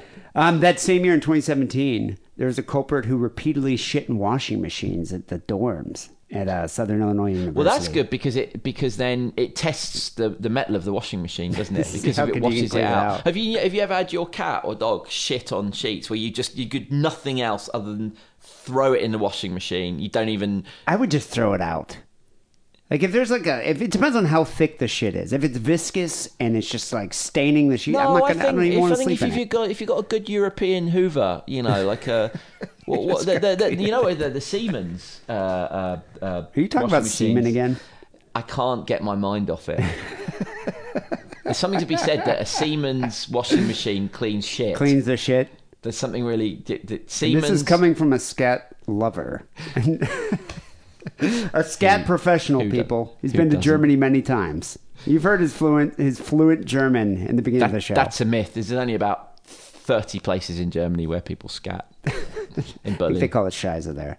So the question is, what compels this behavior? And so they spoke in this article here, New York Post, they spoke with clinical psychologists, 2 guys, Dr. Thomas Hollenbach and Dr. Edward Callahan, about possible motivations. Obviously, they couldn't diagnose the guy, but speaking about the act in general terms, they said serial public pooping is likely driven by some form of anger or resentment. It's a deliberate, flagrant act. And if you think about it, it's got to be the ultimate passive-aggressive technique. You know? Passive-aggressive. Yeah, like maybe. A Freudian passive-aggressive technique. I mean, if somebody came to me and I'd had an argument with them and they shit on my floor, I'm not sure if I would consider that passive-aggressive. But what if they did it like 3 months later? Oh, I see what you're saying. No, I would still consider it an affront. But you'd have to speak of it in like euphemistic terms. You would more like an aback. I had a friend in high school who broke up she broke it off with him. I'm not going to mention any names. Any shit in her mouth? No, it's probably why they broke up. But anyway, like I remember he was just like fuming about it and would still bring it up like months later. And one night we're driving around, we're smoking weed. There's like 3 of us. It's him and like 2 of my friends. We're driving around and he's like, I got an idea. Let's go to 7-Eleven. And he buys a big gulp, like, you know, one of those big gulp fountain sodas, drinks it, pours the rest out. And then he goes outside and he shits in the cup, puts the lid back on. We go to her house, and then he takes it, and he shoves it under the driver's seat of her car. Like, he opened up the door, just shoved it up under the driver's seat of her car. And she had no idea. Like, she had no idea, you know? It's like, and for months, she was just like, wow, my car smells like shit. So, I mean, that's a deliberate act. Why? I mean, just because he's an asshole. He didn't have any problem. Well, he was just angry. No, because they broke up. She broke it off with him. She dumped him, and he was just like, literally, he decided to dump her back. I mean, that's fair. I had a friend actually who found his girlfriend cheating, and this is far better. He it's almost on the shit, you know. He in the spectrum, the brown spectrum. Yeah, he went to a fishing tackle shop and bought a load of maggots, and knew she was going to be away for 30 days. Shut them in her bedroom. Oh, in her bedroom. And put some various, you know, dollops of crap around there. His crap? You know what? That's a good question. I don't know if you can get shit in the fishing tackle shop as well. Maybe. And then she came back and it was a fly. Oh, that is vile. And I shook his hand. I had to say that is vile. That's revenge. Yeah. That is revenge. I don't think I've ever done anything near to that level. Oki, if you're listening, I don't want to shake your hand because God knows where it's been, but, you know, that's revenge. So the fact that it's repeated means that it's intentional. This person is weaponizing the emotion of disgust and using it to upset people, which should be the tagline of our show. Weaponizing the emotion of disgust and using it to upset people. You should put that on the Sick and Wrong website. Podcast. Yeah, that's I like good. that. I like it too.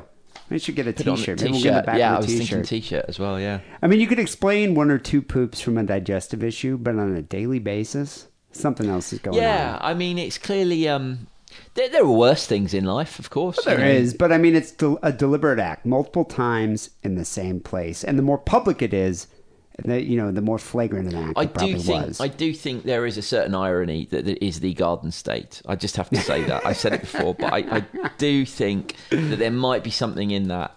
You know, because we all go to the the garden stores and we need you need your fertilizer, and maybe he was just he misread that.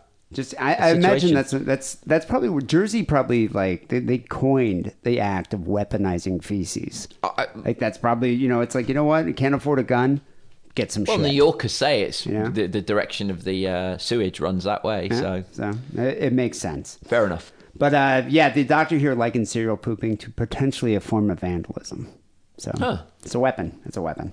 I guess it's not what you do with it, but it's where you put it. Yeah, that's exactly where you put it. Or what you do with it and where you put it. Yeah.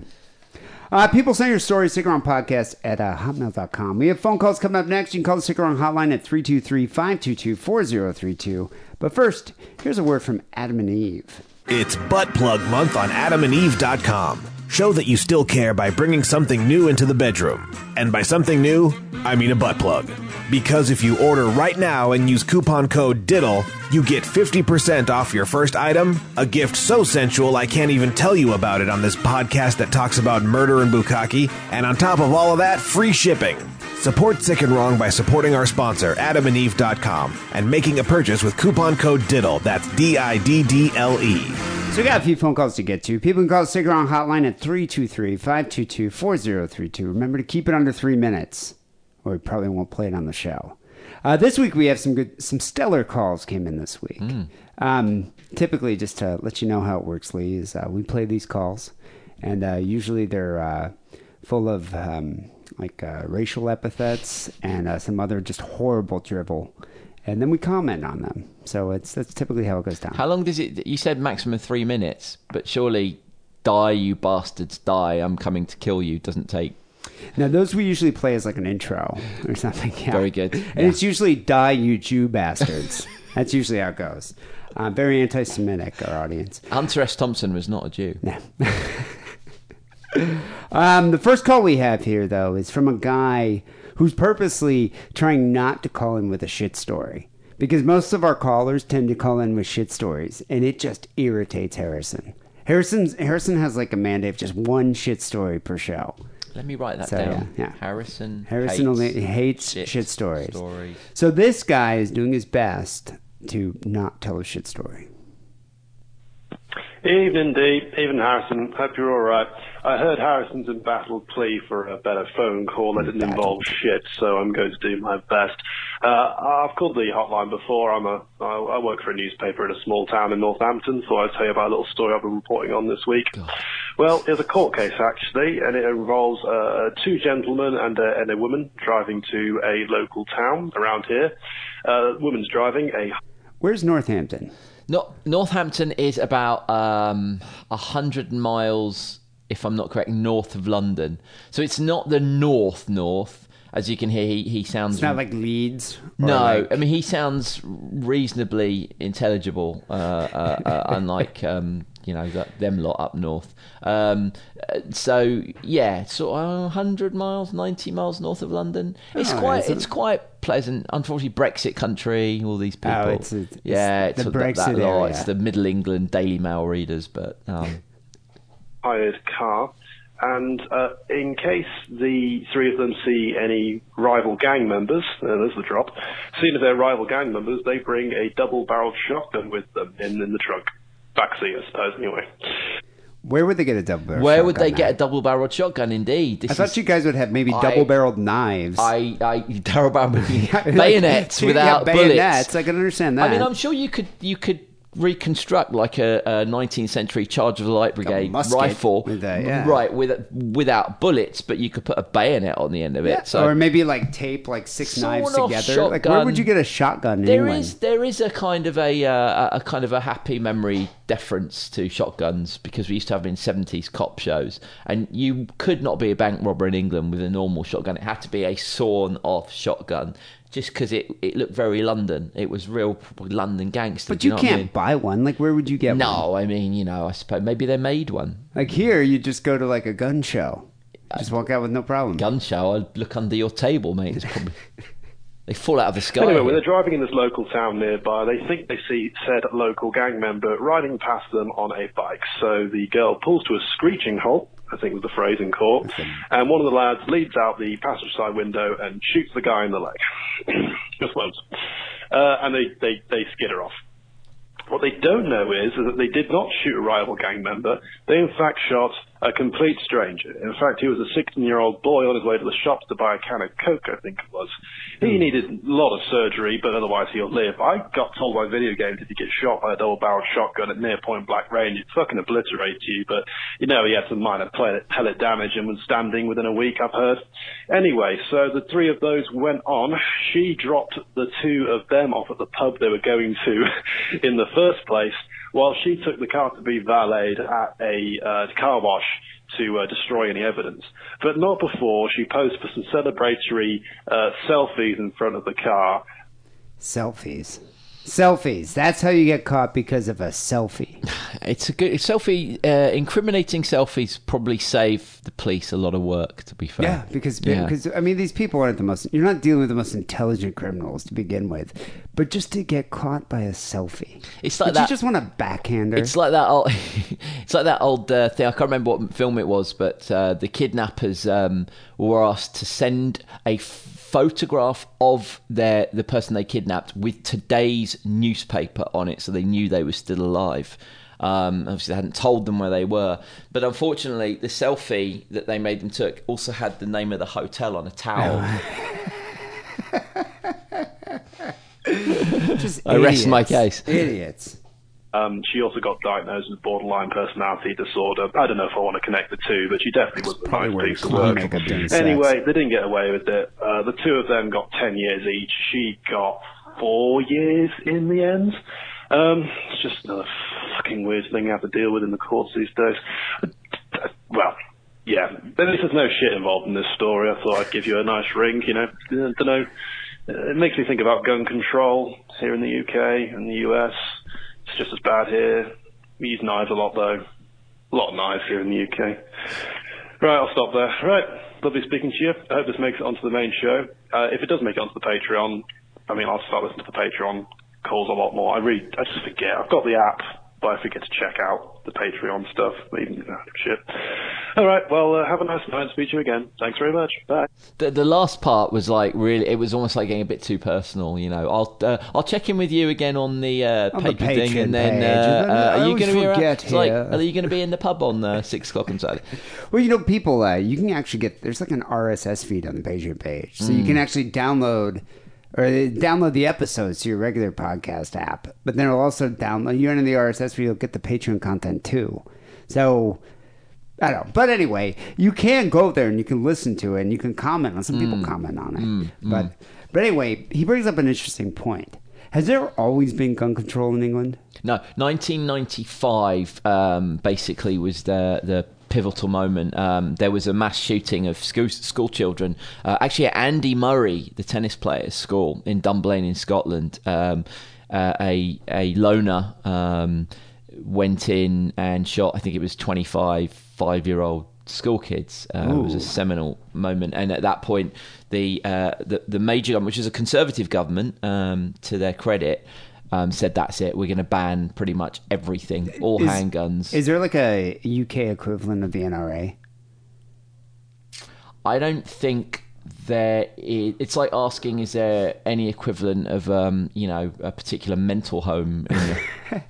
No, I'm just saying, is there like a pro-gun lobby that just funnels cash to like the there Tories? Would be, yeah. There are some pretty nasty. They're all like BNP members or something. The Conservatives are probably, the mainstream Conservative Party is probably as pro-gun control as there is. I mean, it's not even gun control in England, just guns are pretty much banned. Can you get a gun, though? I mean, can you apply for a permit and buy a gun just for hunting? Try it, see if I can not only get one, if I can shoot somebody. That's what I'm going to do. Yes, my uncle has a shotgun, but it has to be locked away at all times, and the police can come and randomly check. Are there shooting ranges? He can go and do clay pigeon shooting with it. You can go. Yes, there are shooting ranges. I mean, personally, I love shooting. I love it, but I just don't think I should be allowed to own a gun in my house. So I don't have a problem with like handguns. I mean, you own a handgun, that's fine. If you pass a mental health check and a background evaluation, and they deem you mentally fit to own a handgun, that's fine. I just don't think you need to own an AR-15. I mean, like, why would you need that? I mean, I don't really understand that. I like, a handgun can maybe kill 7 people as opposed to 25. So no, exactly. I mean, you can still kill 7. I'm gonna say it and once and for all. And I sound serious here at the moment. And I don't like it, and I'm sure I'll go on a gun spree afterwards just to make up for it. But I think there should be. I don't think anybody anywhere in the world should be allowed to own a gun. I think it's. Well, I think you should be able to shoot. I love shooting, and if video games aren't good enough for you, you should be able to go to a gun club where they're all locked away. So you can go rent a gun. Oh, I love shooting. You can't just own one yourself. Absolutely love shooting, but I don't think that in 2018 there is any need. There should be any allowance for legal ownership of guns. What about knives? No. No knives either? Wow. Well, to cut... Yeah, no, you shouldn't allowed to cook. You shouldn't be allowed to cook. You shouldn't be allowed to use... Not If only you- spoons. Now, if how many you- people get stabbed by spoons a year? Oh, I mean, that's, get rid of them too. But if you want to slice up an onion, tough shit. Get one of those onion slicer things you pay. And that's all you got to use. No, I Yeah, mean, knives. my view is, in all seriousness, is that we are. It's the 21st century, and the Second Amendment just needs to be chucked in the book. Am I going to live on my way? I was about to say, all the Americans right now are like, fuck this podcast. I'm unsubscribing. Who is that Brit telling you? God damn limeys. But it's just absurd. It's just absurd that people are still arguing that gun control it will not help the gun. I mean, there are a lot of guns on the black market. I got to. Oh, in England, you could. No. In this country, there is a problem. Like, if you were to enact these and rules, here you could go. If they cut off guns, you'd be able to get them. yes, from but then like Mexico what you do is you simply ban the sale of ammunition. Once you Wow. ban the But ammunition, the problem is there's too much. It's big business. They make so much Yes, money off of that the is it. NRA gives so much money to these politicians. Yes. Guns are never going to go away. Well, I think what you need to do is you need to emphasize the control of yes, guns. at the And I moment, think it's a that's what I'm doing. step-by-step process in America, and I realise that somebody saying ban all guns is just not going to have Well, any it would credence never whatsoever. happen in this But what the country. Parkland kids are doing, which is good, is that they're bringing attention to the fact that this is absurd, that it's preposterous what's been going on, and that The one thing I love about it, well, I don't know if I love about it, but it's a little bit of I do find it very fascinating, is every time there's like a massacre that's worse than the previous massacre. It's like they go shoot up an elementary school, then they go to like a concert in Las Vegas and kill like 500 people, whatever. I just love watching the NRA try to justify it and tiptoe around to try to justify their existence. Yeah. I love it. I love seeing Dana Loesch up there. I love seeing Rush Limbaugh. Well, it's not about the guns. It's a mental health issue. Well, I mean, the best one was Charlton Heston when he was alive. He would come onto BBC Radio almost to like clockwork. Whenever there was a mass shooting, somehow he would always call the BBC in London, and he would come on in the morning, I always remember, and it's like, and we now have Charlton Heston on the phone. It's like, what the fuck? Charlton Heston? Why is he calling? And he would come on, and Because he was the spokesperson. he was the head of the Yeah. NRA, and he Yeah. would just say the most. Yeah, this is a guy who could do Shakespeare, a fantastic thespian, but he would come on and say the most inane, uneducated. He things, sounded like somebody who just come out of a swamp. He just, which should have been Hey, drained. that's a big listener base for us, okay? The swamp listeners. So quit alienating our audience. And he would say, and then they would say to him, "Well, are you pro-abort?" He just got caught out every time. It was embarrassing. But he would just say, had somebody been there with a gun, then this would not have happened. And maybe you English, with all your multiculturalism, should have a thought about that. I mean, I wonder if these people actually believe what they're saying, or I think we should it's give the machine lifestyle guns to the preschool teachers. Yeah, I That's think what they need. everybody. Yeah. In fact, I changed my mind. I think everybody should be armed should at be birth. armed to I the think there teeth. should be some way actually that you can, you can do like genetic. You can make your baby. Oh, you into- mean like biohacking or something, where it's that like the baby comes out with a holster and a little mini Derringer or something. But anyway, thank you there for the non-shit story. We have another call here about clubbing in Wales. Have you ever gone clubbing in Wales? I have. You have? After an England game, Whoa. I we can played imagine. them. See, England can play Wales. So. Did you beat Wales? Of course. So are there Welsh hooligans? Yeah, what's ironic is that in France, when England, Wales and Russia are in the same group, you'd never see this normally, was that the Russians attacked both the English and the Welsh, and I've never seen anything like it. The English and the Welsh came together to stand up against the Russians, and they were running around Paris singing, "We're England and Wales, we're England and Wales, fuck off Russia, we're England and Wales." And I must say, it gave me a lot of pride, that. Yeah, I was about to so- say. yeah, Right. What would you rather shack, a northern bird or a Welsh slag? who's got the bigger tits? No, I'm saying if you had to choose, just in general. If they looked exactly the same. No, who would be more attractive? You know, I do go up to Leeds quite a lot, and there are, as you know well, and there's some very, very beautiful girls out there. But then, you know, you've got Catherine Zeta-Jones. She's Welsh, right? Yeah. You've got... Wales is, like, full of not that great-looking women, but there would suddenly be this collection of absolutely stunning... Who's the other one? The singer. Fantastic. Lady Sovereign. Who's the other one? The singer? Lily Allen. No, she's not Welsh. She's Londoner.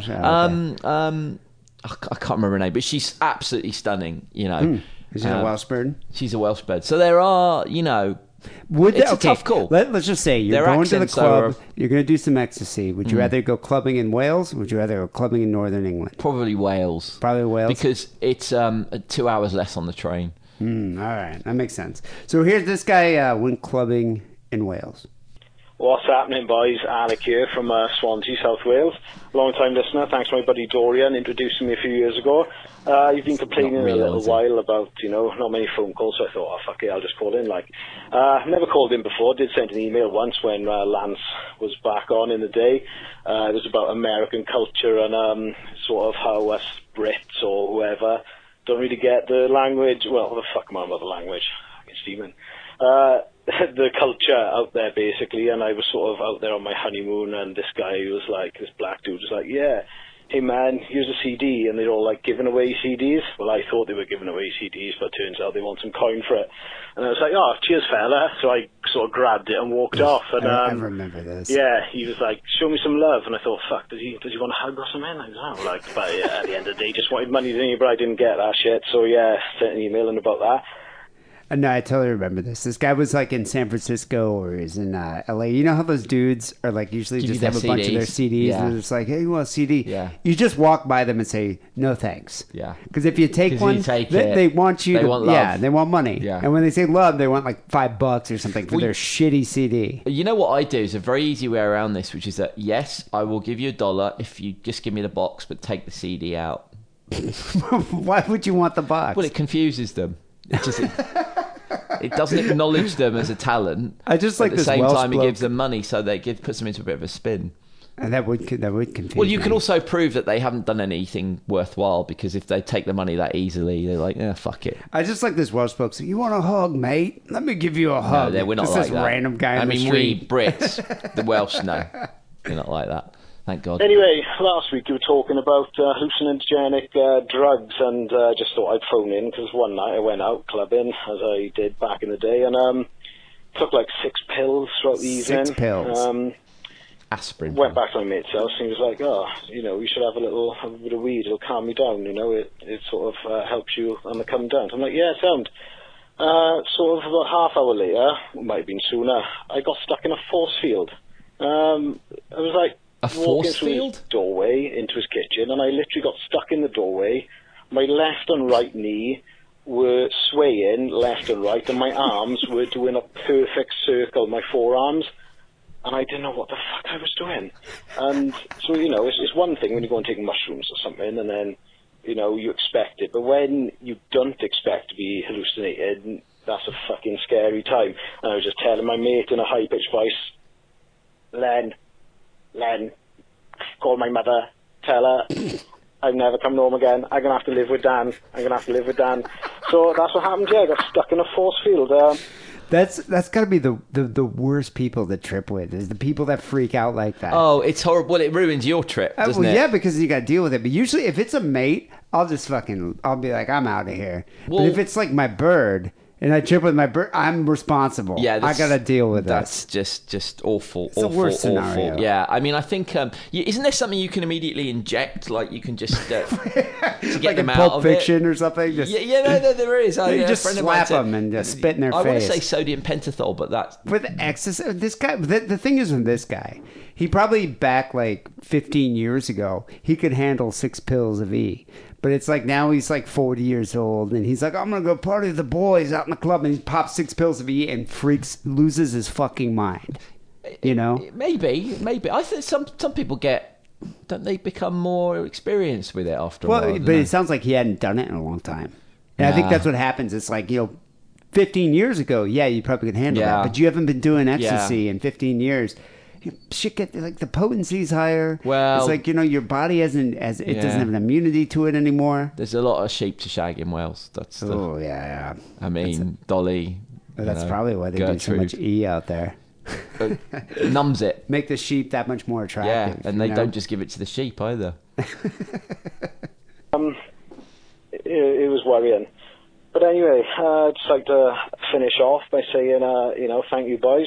Love the show. Been listening to it for years. I did have a dry spell when sort of Lance left, but nothing to do with Harrison whatsoever, because I've learned to absolutely adore Harrison. It was just a time in my life where, for some reason, I didn't listen for about a year. But back on it now. Shout out to Dirty Sid, fellow Welsh boy, even though Newport's a fucking shithole. All right, who knows it?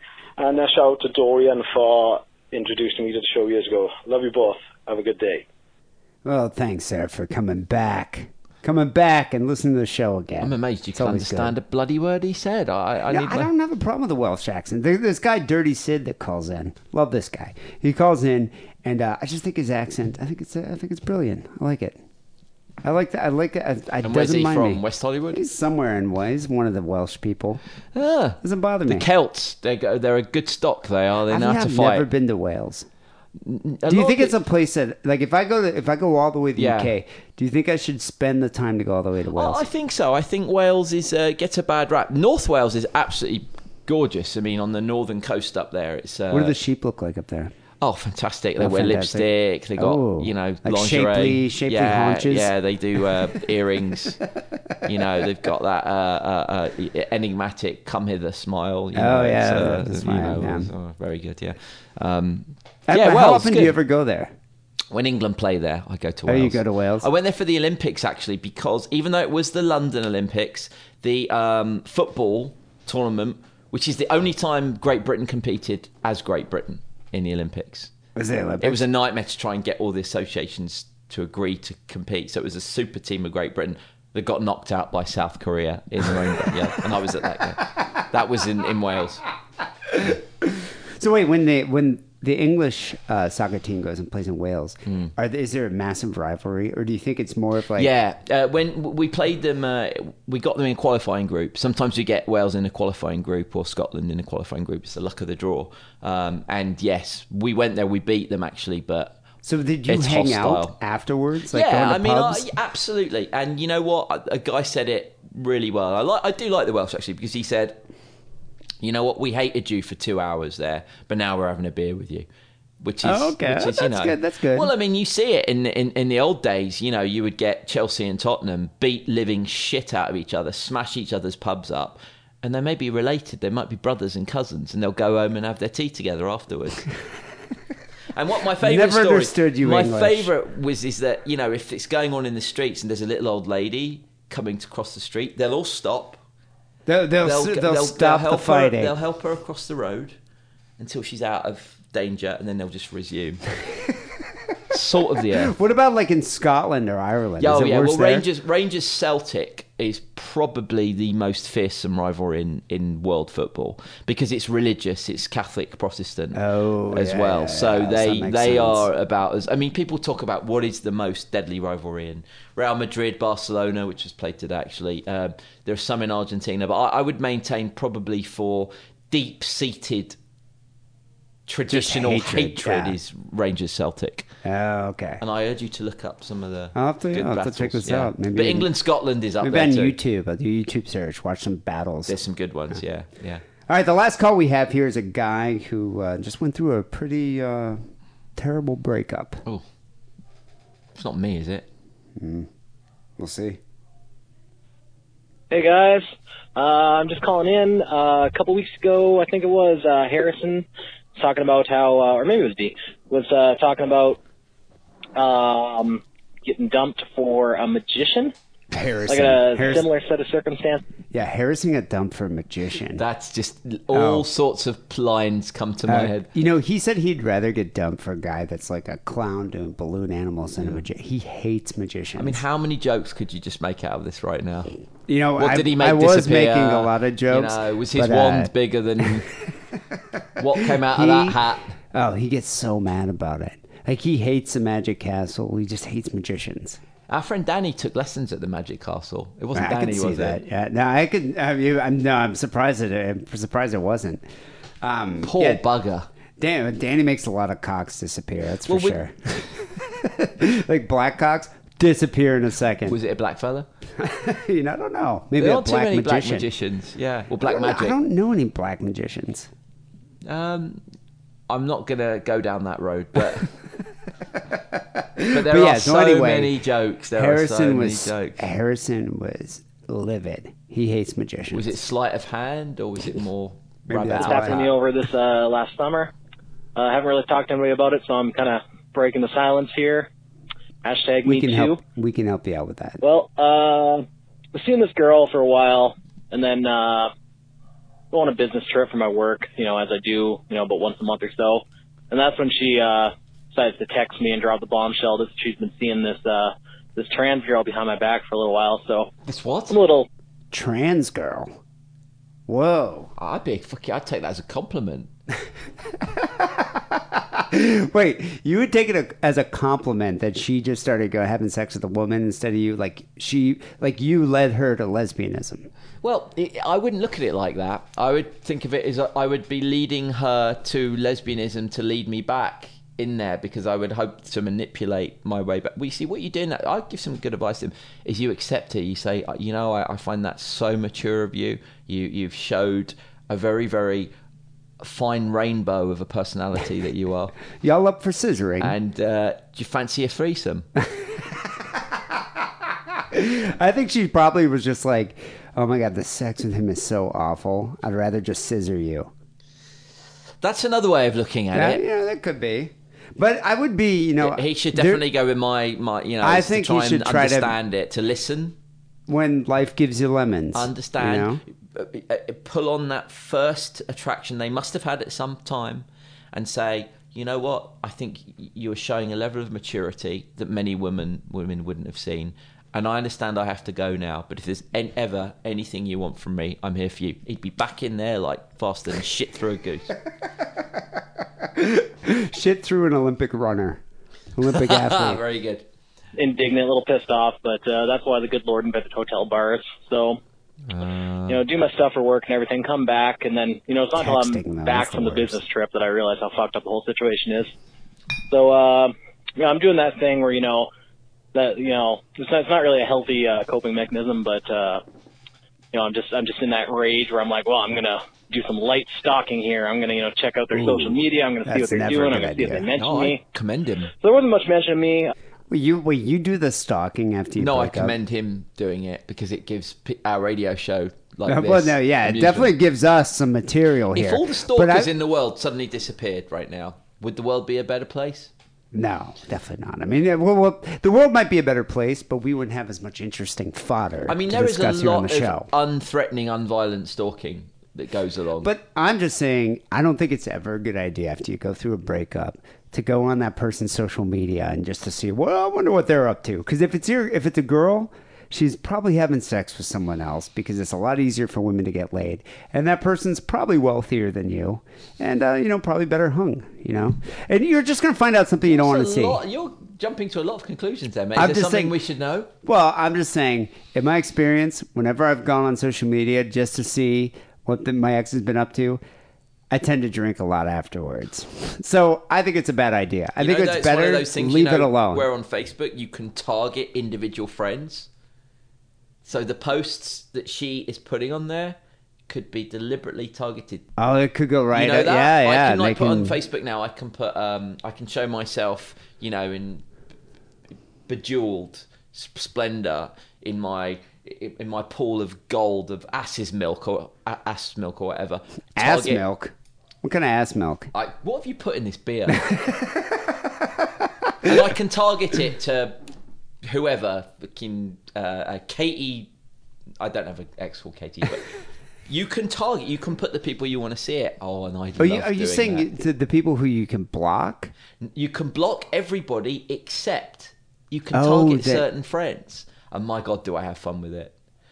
You're gonna have to show me this. I don't think I know how to do this. What you do is you put one on there saying, unfortunately, Lee Bass and I have passed away. yesterday. He was left by loving friends, but his last words were something like, and then you name the person that you're targeting on there, saying that. Oh, so then they would see it. They would see it. Nobody else would. Oh, that is clever. It's like, but they don't know it, obviously.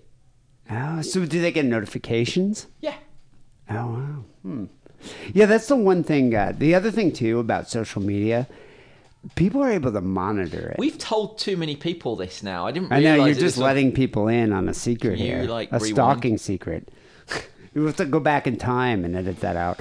No, but what I'm saying is I'm always nervous about social media because there's ways they can check who's visited their page and who's seen and what you've liked. And I just don't want to give my ex satisfaction that I'm that concerned about their life. I think it's better just to cut it off and just not think about them anymore, Well, especially in a situation like this. All you need to do is think of the things that she would hate to see you find something. Because no doubt she would have said, I just want you to be happy, which means I want you to suffer miserably. I want you to suffer miserably, so get into the back of your mind the things that you really do remember that would annoy her about your being successful. Target her on your face. This is terrible stuff. Yep. You know what you should do? Hire a 24-year-old hooker. Go out to bar, take a bunch of selfies, post them on the page, and tag her. Only for her. Yeah, and tag her. That's and tag it. her as well. Target only there for you her. go. That's the way it works. Show yourself in a brothel in the Arabian desert with you've been a 20-year-old. Like a full-on harem. You know, that's what you need. Harem, right? Yeah. And then simply put, which friends would you like to see this? And put and tag her on that. That's how you do it. We'll see how good her stuff looks. That's all right. Was checking out the girl's Tumblr, and she'd been talking back and forth with the trans girl in question. So I'm like, well, I'm gonna see what's going on with this girl here, see what why she decided to go with her instead of me. So check out her page, and this girl runs an ABDL adult baby diaper lover fetish blog, and the entire blog is just filled with that. Cover photo is a picture of what I assume is this girl's ass in a diaper, and it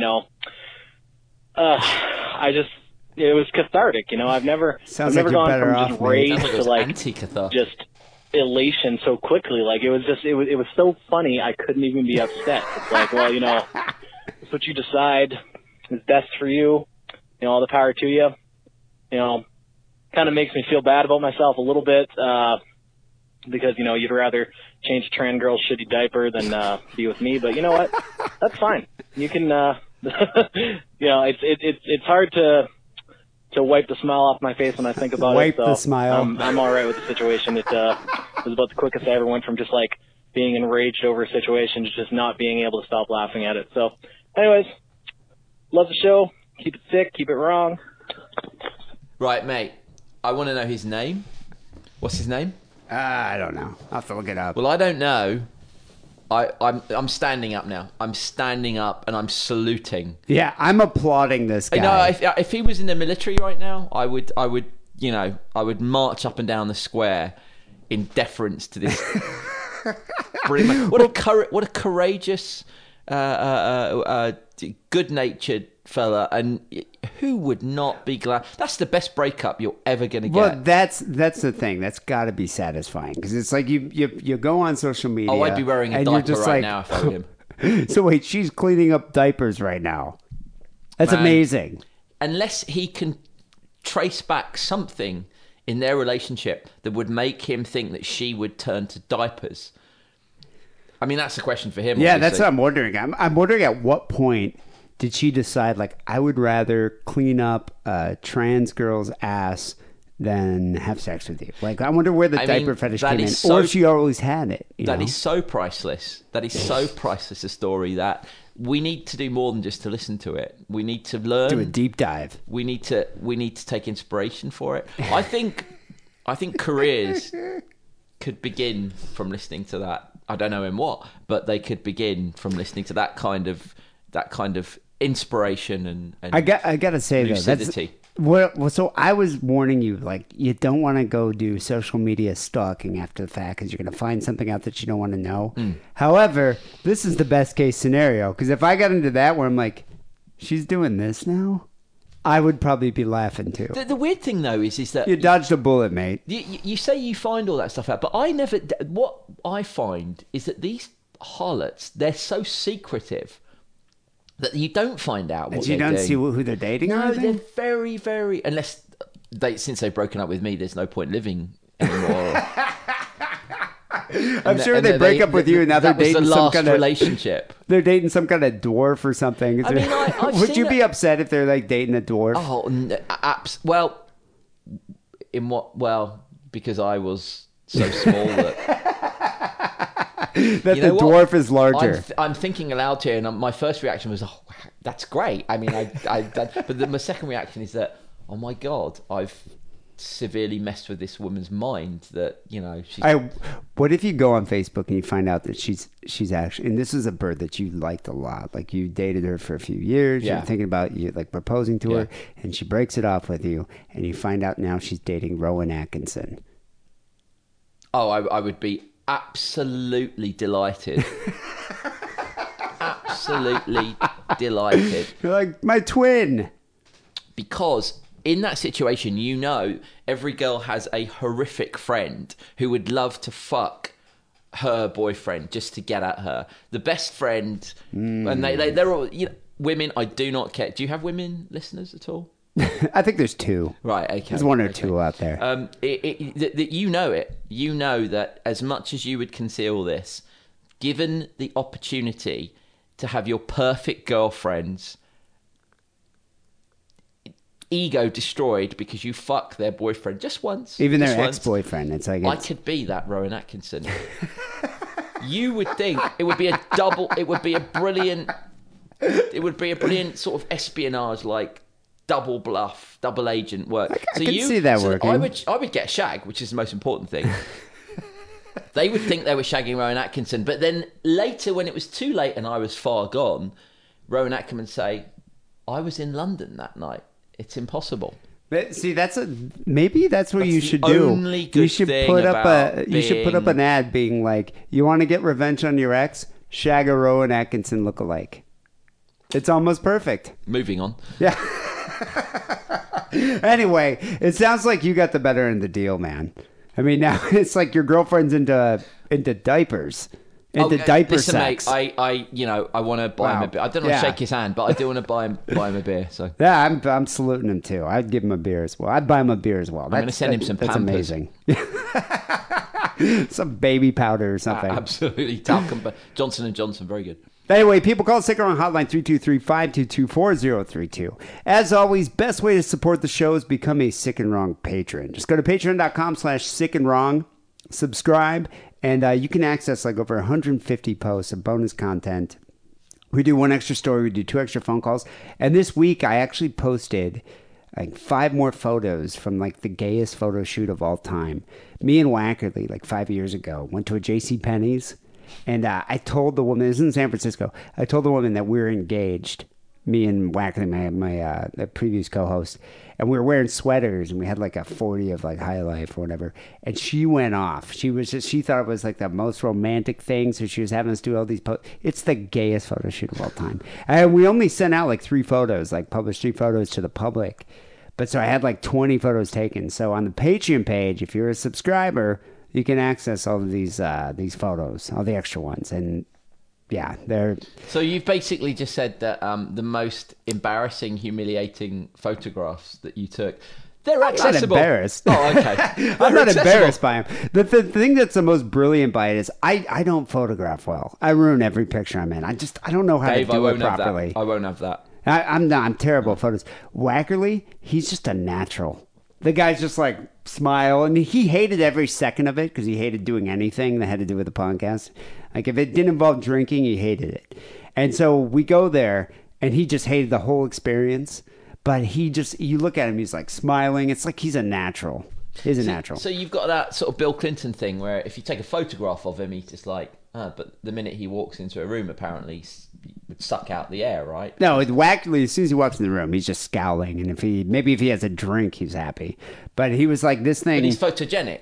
Oh, he's very photogenic. Well, that's my point. Yeah. But you, on the other hand, maybe that's what I'm saying. You may have that Bill Clinton quality. Like, you ever see Bill Clinton's photo He looks taken. good on photos. Yeah, it's nothing. But when he walks into Very a room, charismatic individual. women say they feel the air has been sucked out of the room. I remember one woman in England said that she watched him make a speech and said that she needed a cigarette afterwards. So, wow. yeah. So I don't think I have that effect. I don't really know why I've gone to Bill Clinton, but take it as a compliment. I think usually they need like a paper towel to wipe the vomit from their lips after I speak. Or some diapers. Yeah, or some diapers. But anyway, go to patreon.com/sickandwrong. Subscribe today. We appreciate it. Also, you can buy some Sick and Wrong merch at the Redbubble store, sickandwrongpodcast.com/store. Just click on the picture of the Pope. Finally here, Sick and Wrong Song of the Week came in from Kitty. She said, D, yo mama's on crack rock. And you know, I love old school hip hop. I'm a big fan of old school hip hop. You ever listen to K-Day? It's like 93.5. The radio station. It's a radio station here, and they only play old school hip hop. I love it, mainly because they beep out like the most ridiculous terms. Like they'll beep out the word hoe. But so it's like you listen to like a Snoop Dogg song, like Ain't No Fun Unless the Homies Get Some. You know that song, Ain't No Fun? It's like almost every word is just like beeped out. So basically, it's a hip hop station that bleeps out every offensive word. Is that right? Yes. So it sounds like basically a 1930s broken record. Kind of, yeah. It's almost skippy, but they don't beep it out. It's not like a beep. It's just like they basically just remove that word, so it's like a pause. So each song is about 3 seconds long then. Well, they play the whole song. It's just, and you fill in the words yourself because you know these songs so well. So you're like, ain't no fun unless my homies, there's a line in that where Snoop Dogg's like, guess who's back in the motherfucking house with a fat dick for your motherfucking mouth. It's like if you listen to it on K-Day, it's like, guess who's back in the house for your mouth. Yeah. And it just doesn't make no sense. Broken record, yeah. But anyway, this song I'd never heard before, and it's rather amazing. It's by The Dogs. The band's called The Dogs. The song is called Crack Rock, and it came out in 1991. And they were an early 90s hip-hop group consisting of Disco Rick, Keith Bell, and LeBrant Dennis, and Fergus Cracked Up Smith. And they're best known for their hit single, Crack Rock, that had the chorus, Yo Mama's on Crack Rock. And it's an amazing song, people. It's amazing. And a little factoid here. The group officially disbanded in 1966 when LeBrant Dennis was arrested for the murder of his ex-girlfriend and her lover, who was a linebacker for the University of Miami football team. So he just went and he shot them both. And 66? So, this is 1996. I was going to say. 96 he was arrested for murdering these two people. 66 England won the World Cup. You've still got that in your... Oh, yeah. Double murders. He was convicted of double murders in 1998, sentenced to death in 99, still remains on death row. I wonder how many people in prison are like, love that song. Your Mama's on Crack Rock. It's got a great chorus. So thank you, Kitty, for saying that. Are we going to end the show? Yeah, we're going to end the show with The Dogs, Crack Rock. Lee, thanks for co-hosting the show tonight. People, you can check out Gadsby's England at facebook.com/Gadsby's England. I'm looking forward to hearing some stories from your trip to Russia. You're going to have to come back. My lips will be sealed. I won't be coming back because, as you know, political opponents of Vladimir Putin fall off fifth floor floors. Oh, yeah, I'm wondering. You should watch out for the nerve gas. I'll be swallowing that all day long. Bring it on. Go Limeys. I hope you guys win it. People will be back next week with episode 634. Until then, take it sleazy.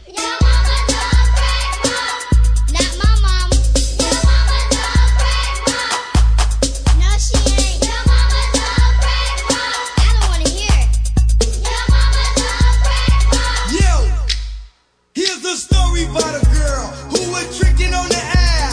It might be your mama, but don't you laugh. Last night I saw your mama. She was tricking on the block. You know what she was doing? She was tricking for the crack.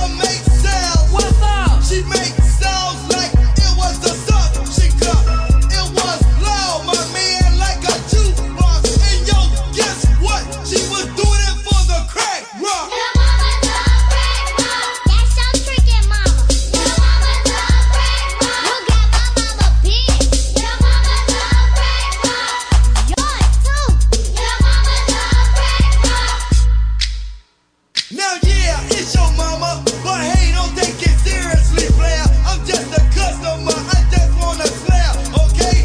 Now it's a shame that your mama's on the crack rock, giving up her life and selling body on the whole block. I'm gonna try it out anyway, excuse you. Get out my way, boy, or I'm gonna bust you up in a minute. So take a big step back. I can't help it 'cause your mama's selling body for crack.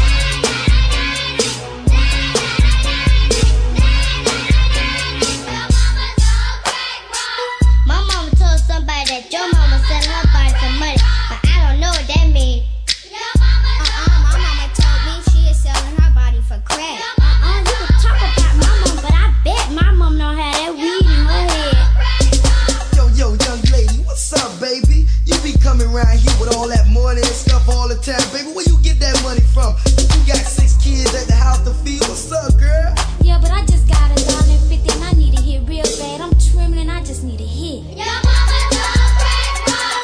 Girl, you crazy? Your mama don't crack rock. My mama in a rehab. Your mama don't crack rock. My mama don't do that no more. Your mama don't crack rock. Now, I hate to say this, but your mama's on the crack. What? I saw her tricking yo up on the rooftop, and on the next night, I spotted the trick. Wow. In the alley, trying to get another pipe hit. The stupid trick, like no other. Yo, I know her now. She's whatchamacallit mother. She has a jacket on when that day was very hot, but that's how you feel when addicted to the crack rock. Your mama don't crack rock. That's your sister. Your mama don't crack rock. That's your dad. Your mama don't crack rock. That's your granddad. Your mama don't crack rock. 'Cause she's a crackhead. Mama, please stop, 'cause they picking at me. Hey, this is Burger, the fucking scourge of the Central Valley. I'm calling in regards to the Buttman Villager. Fucking, how dare you call into this fine fucking podcraft and usurp. Take 2.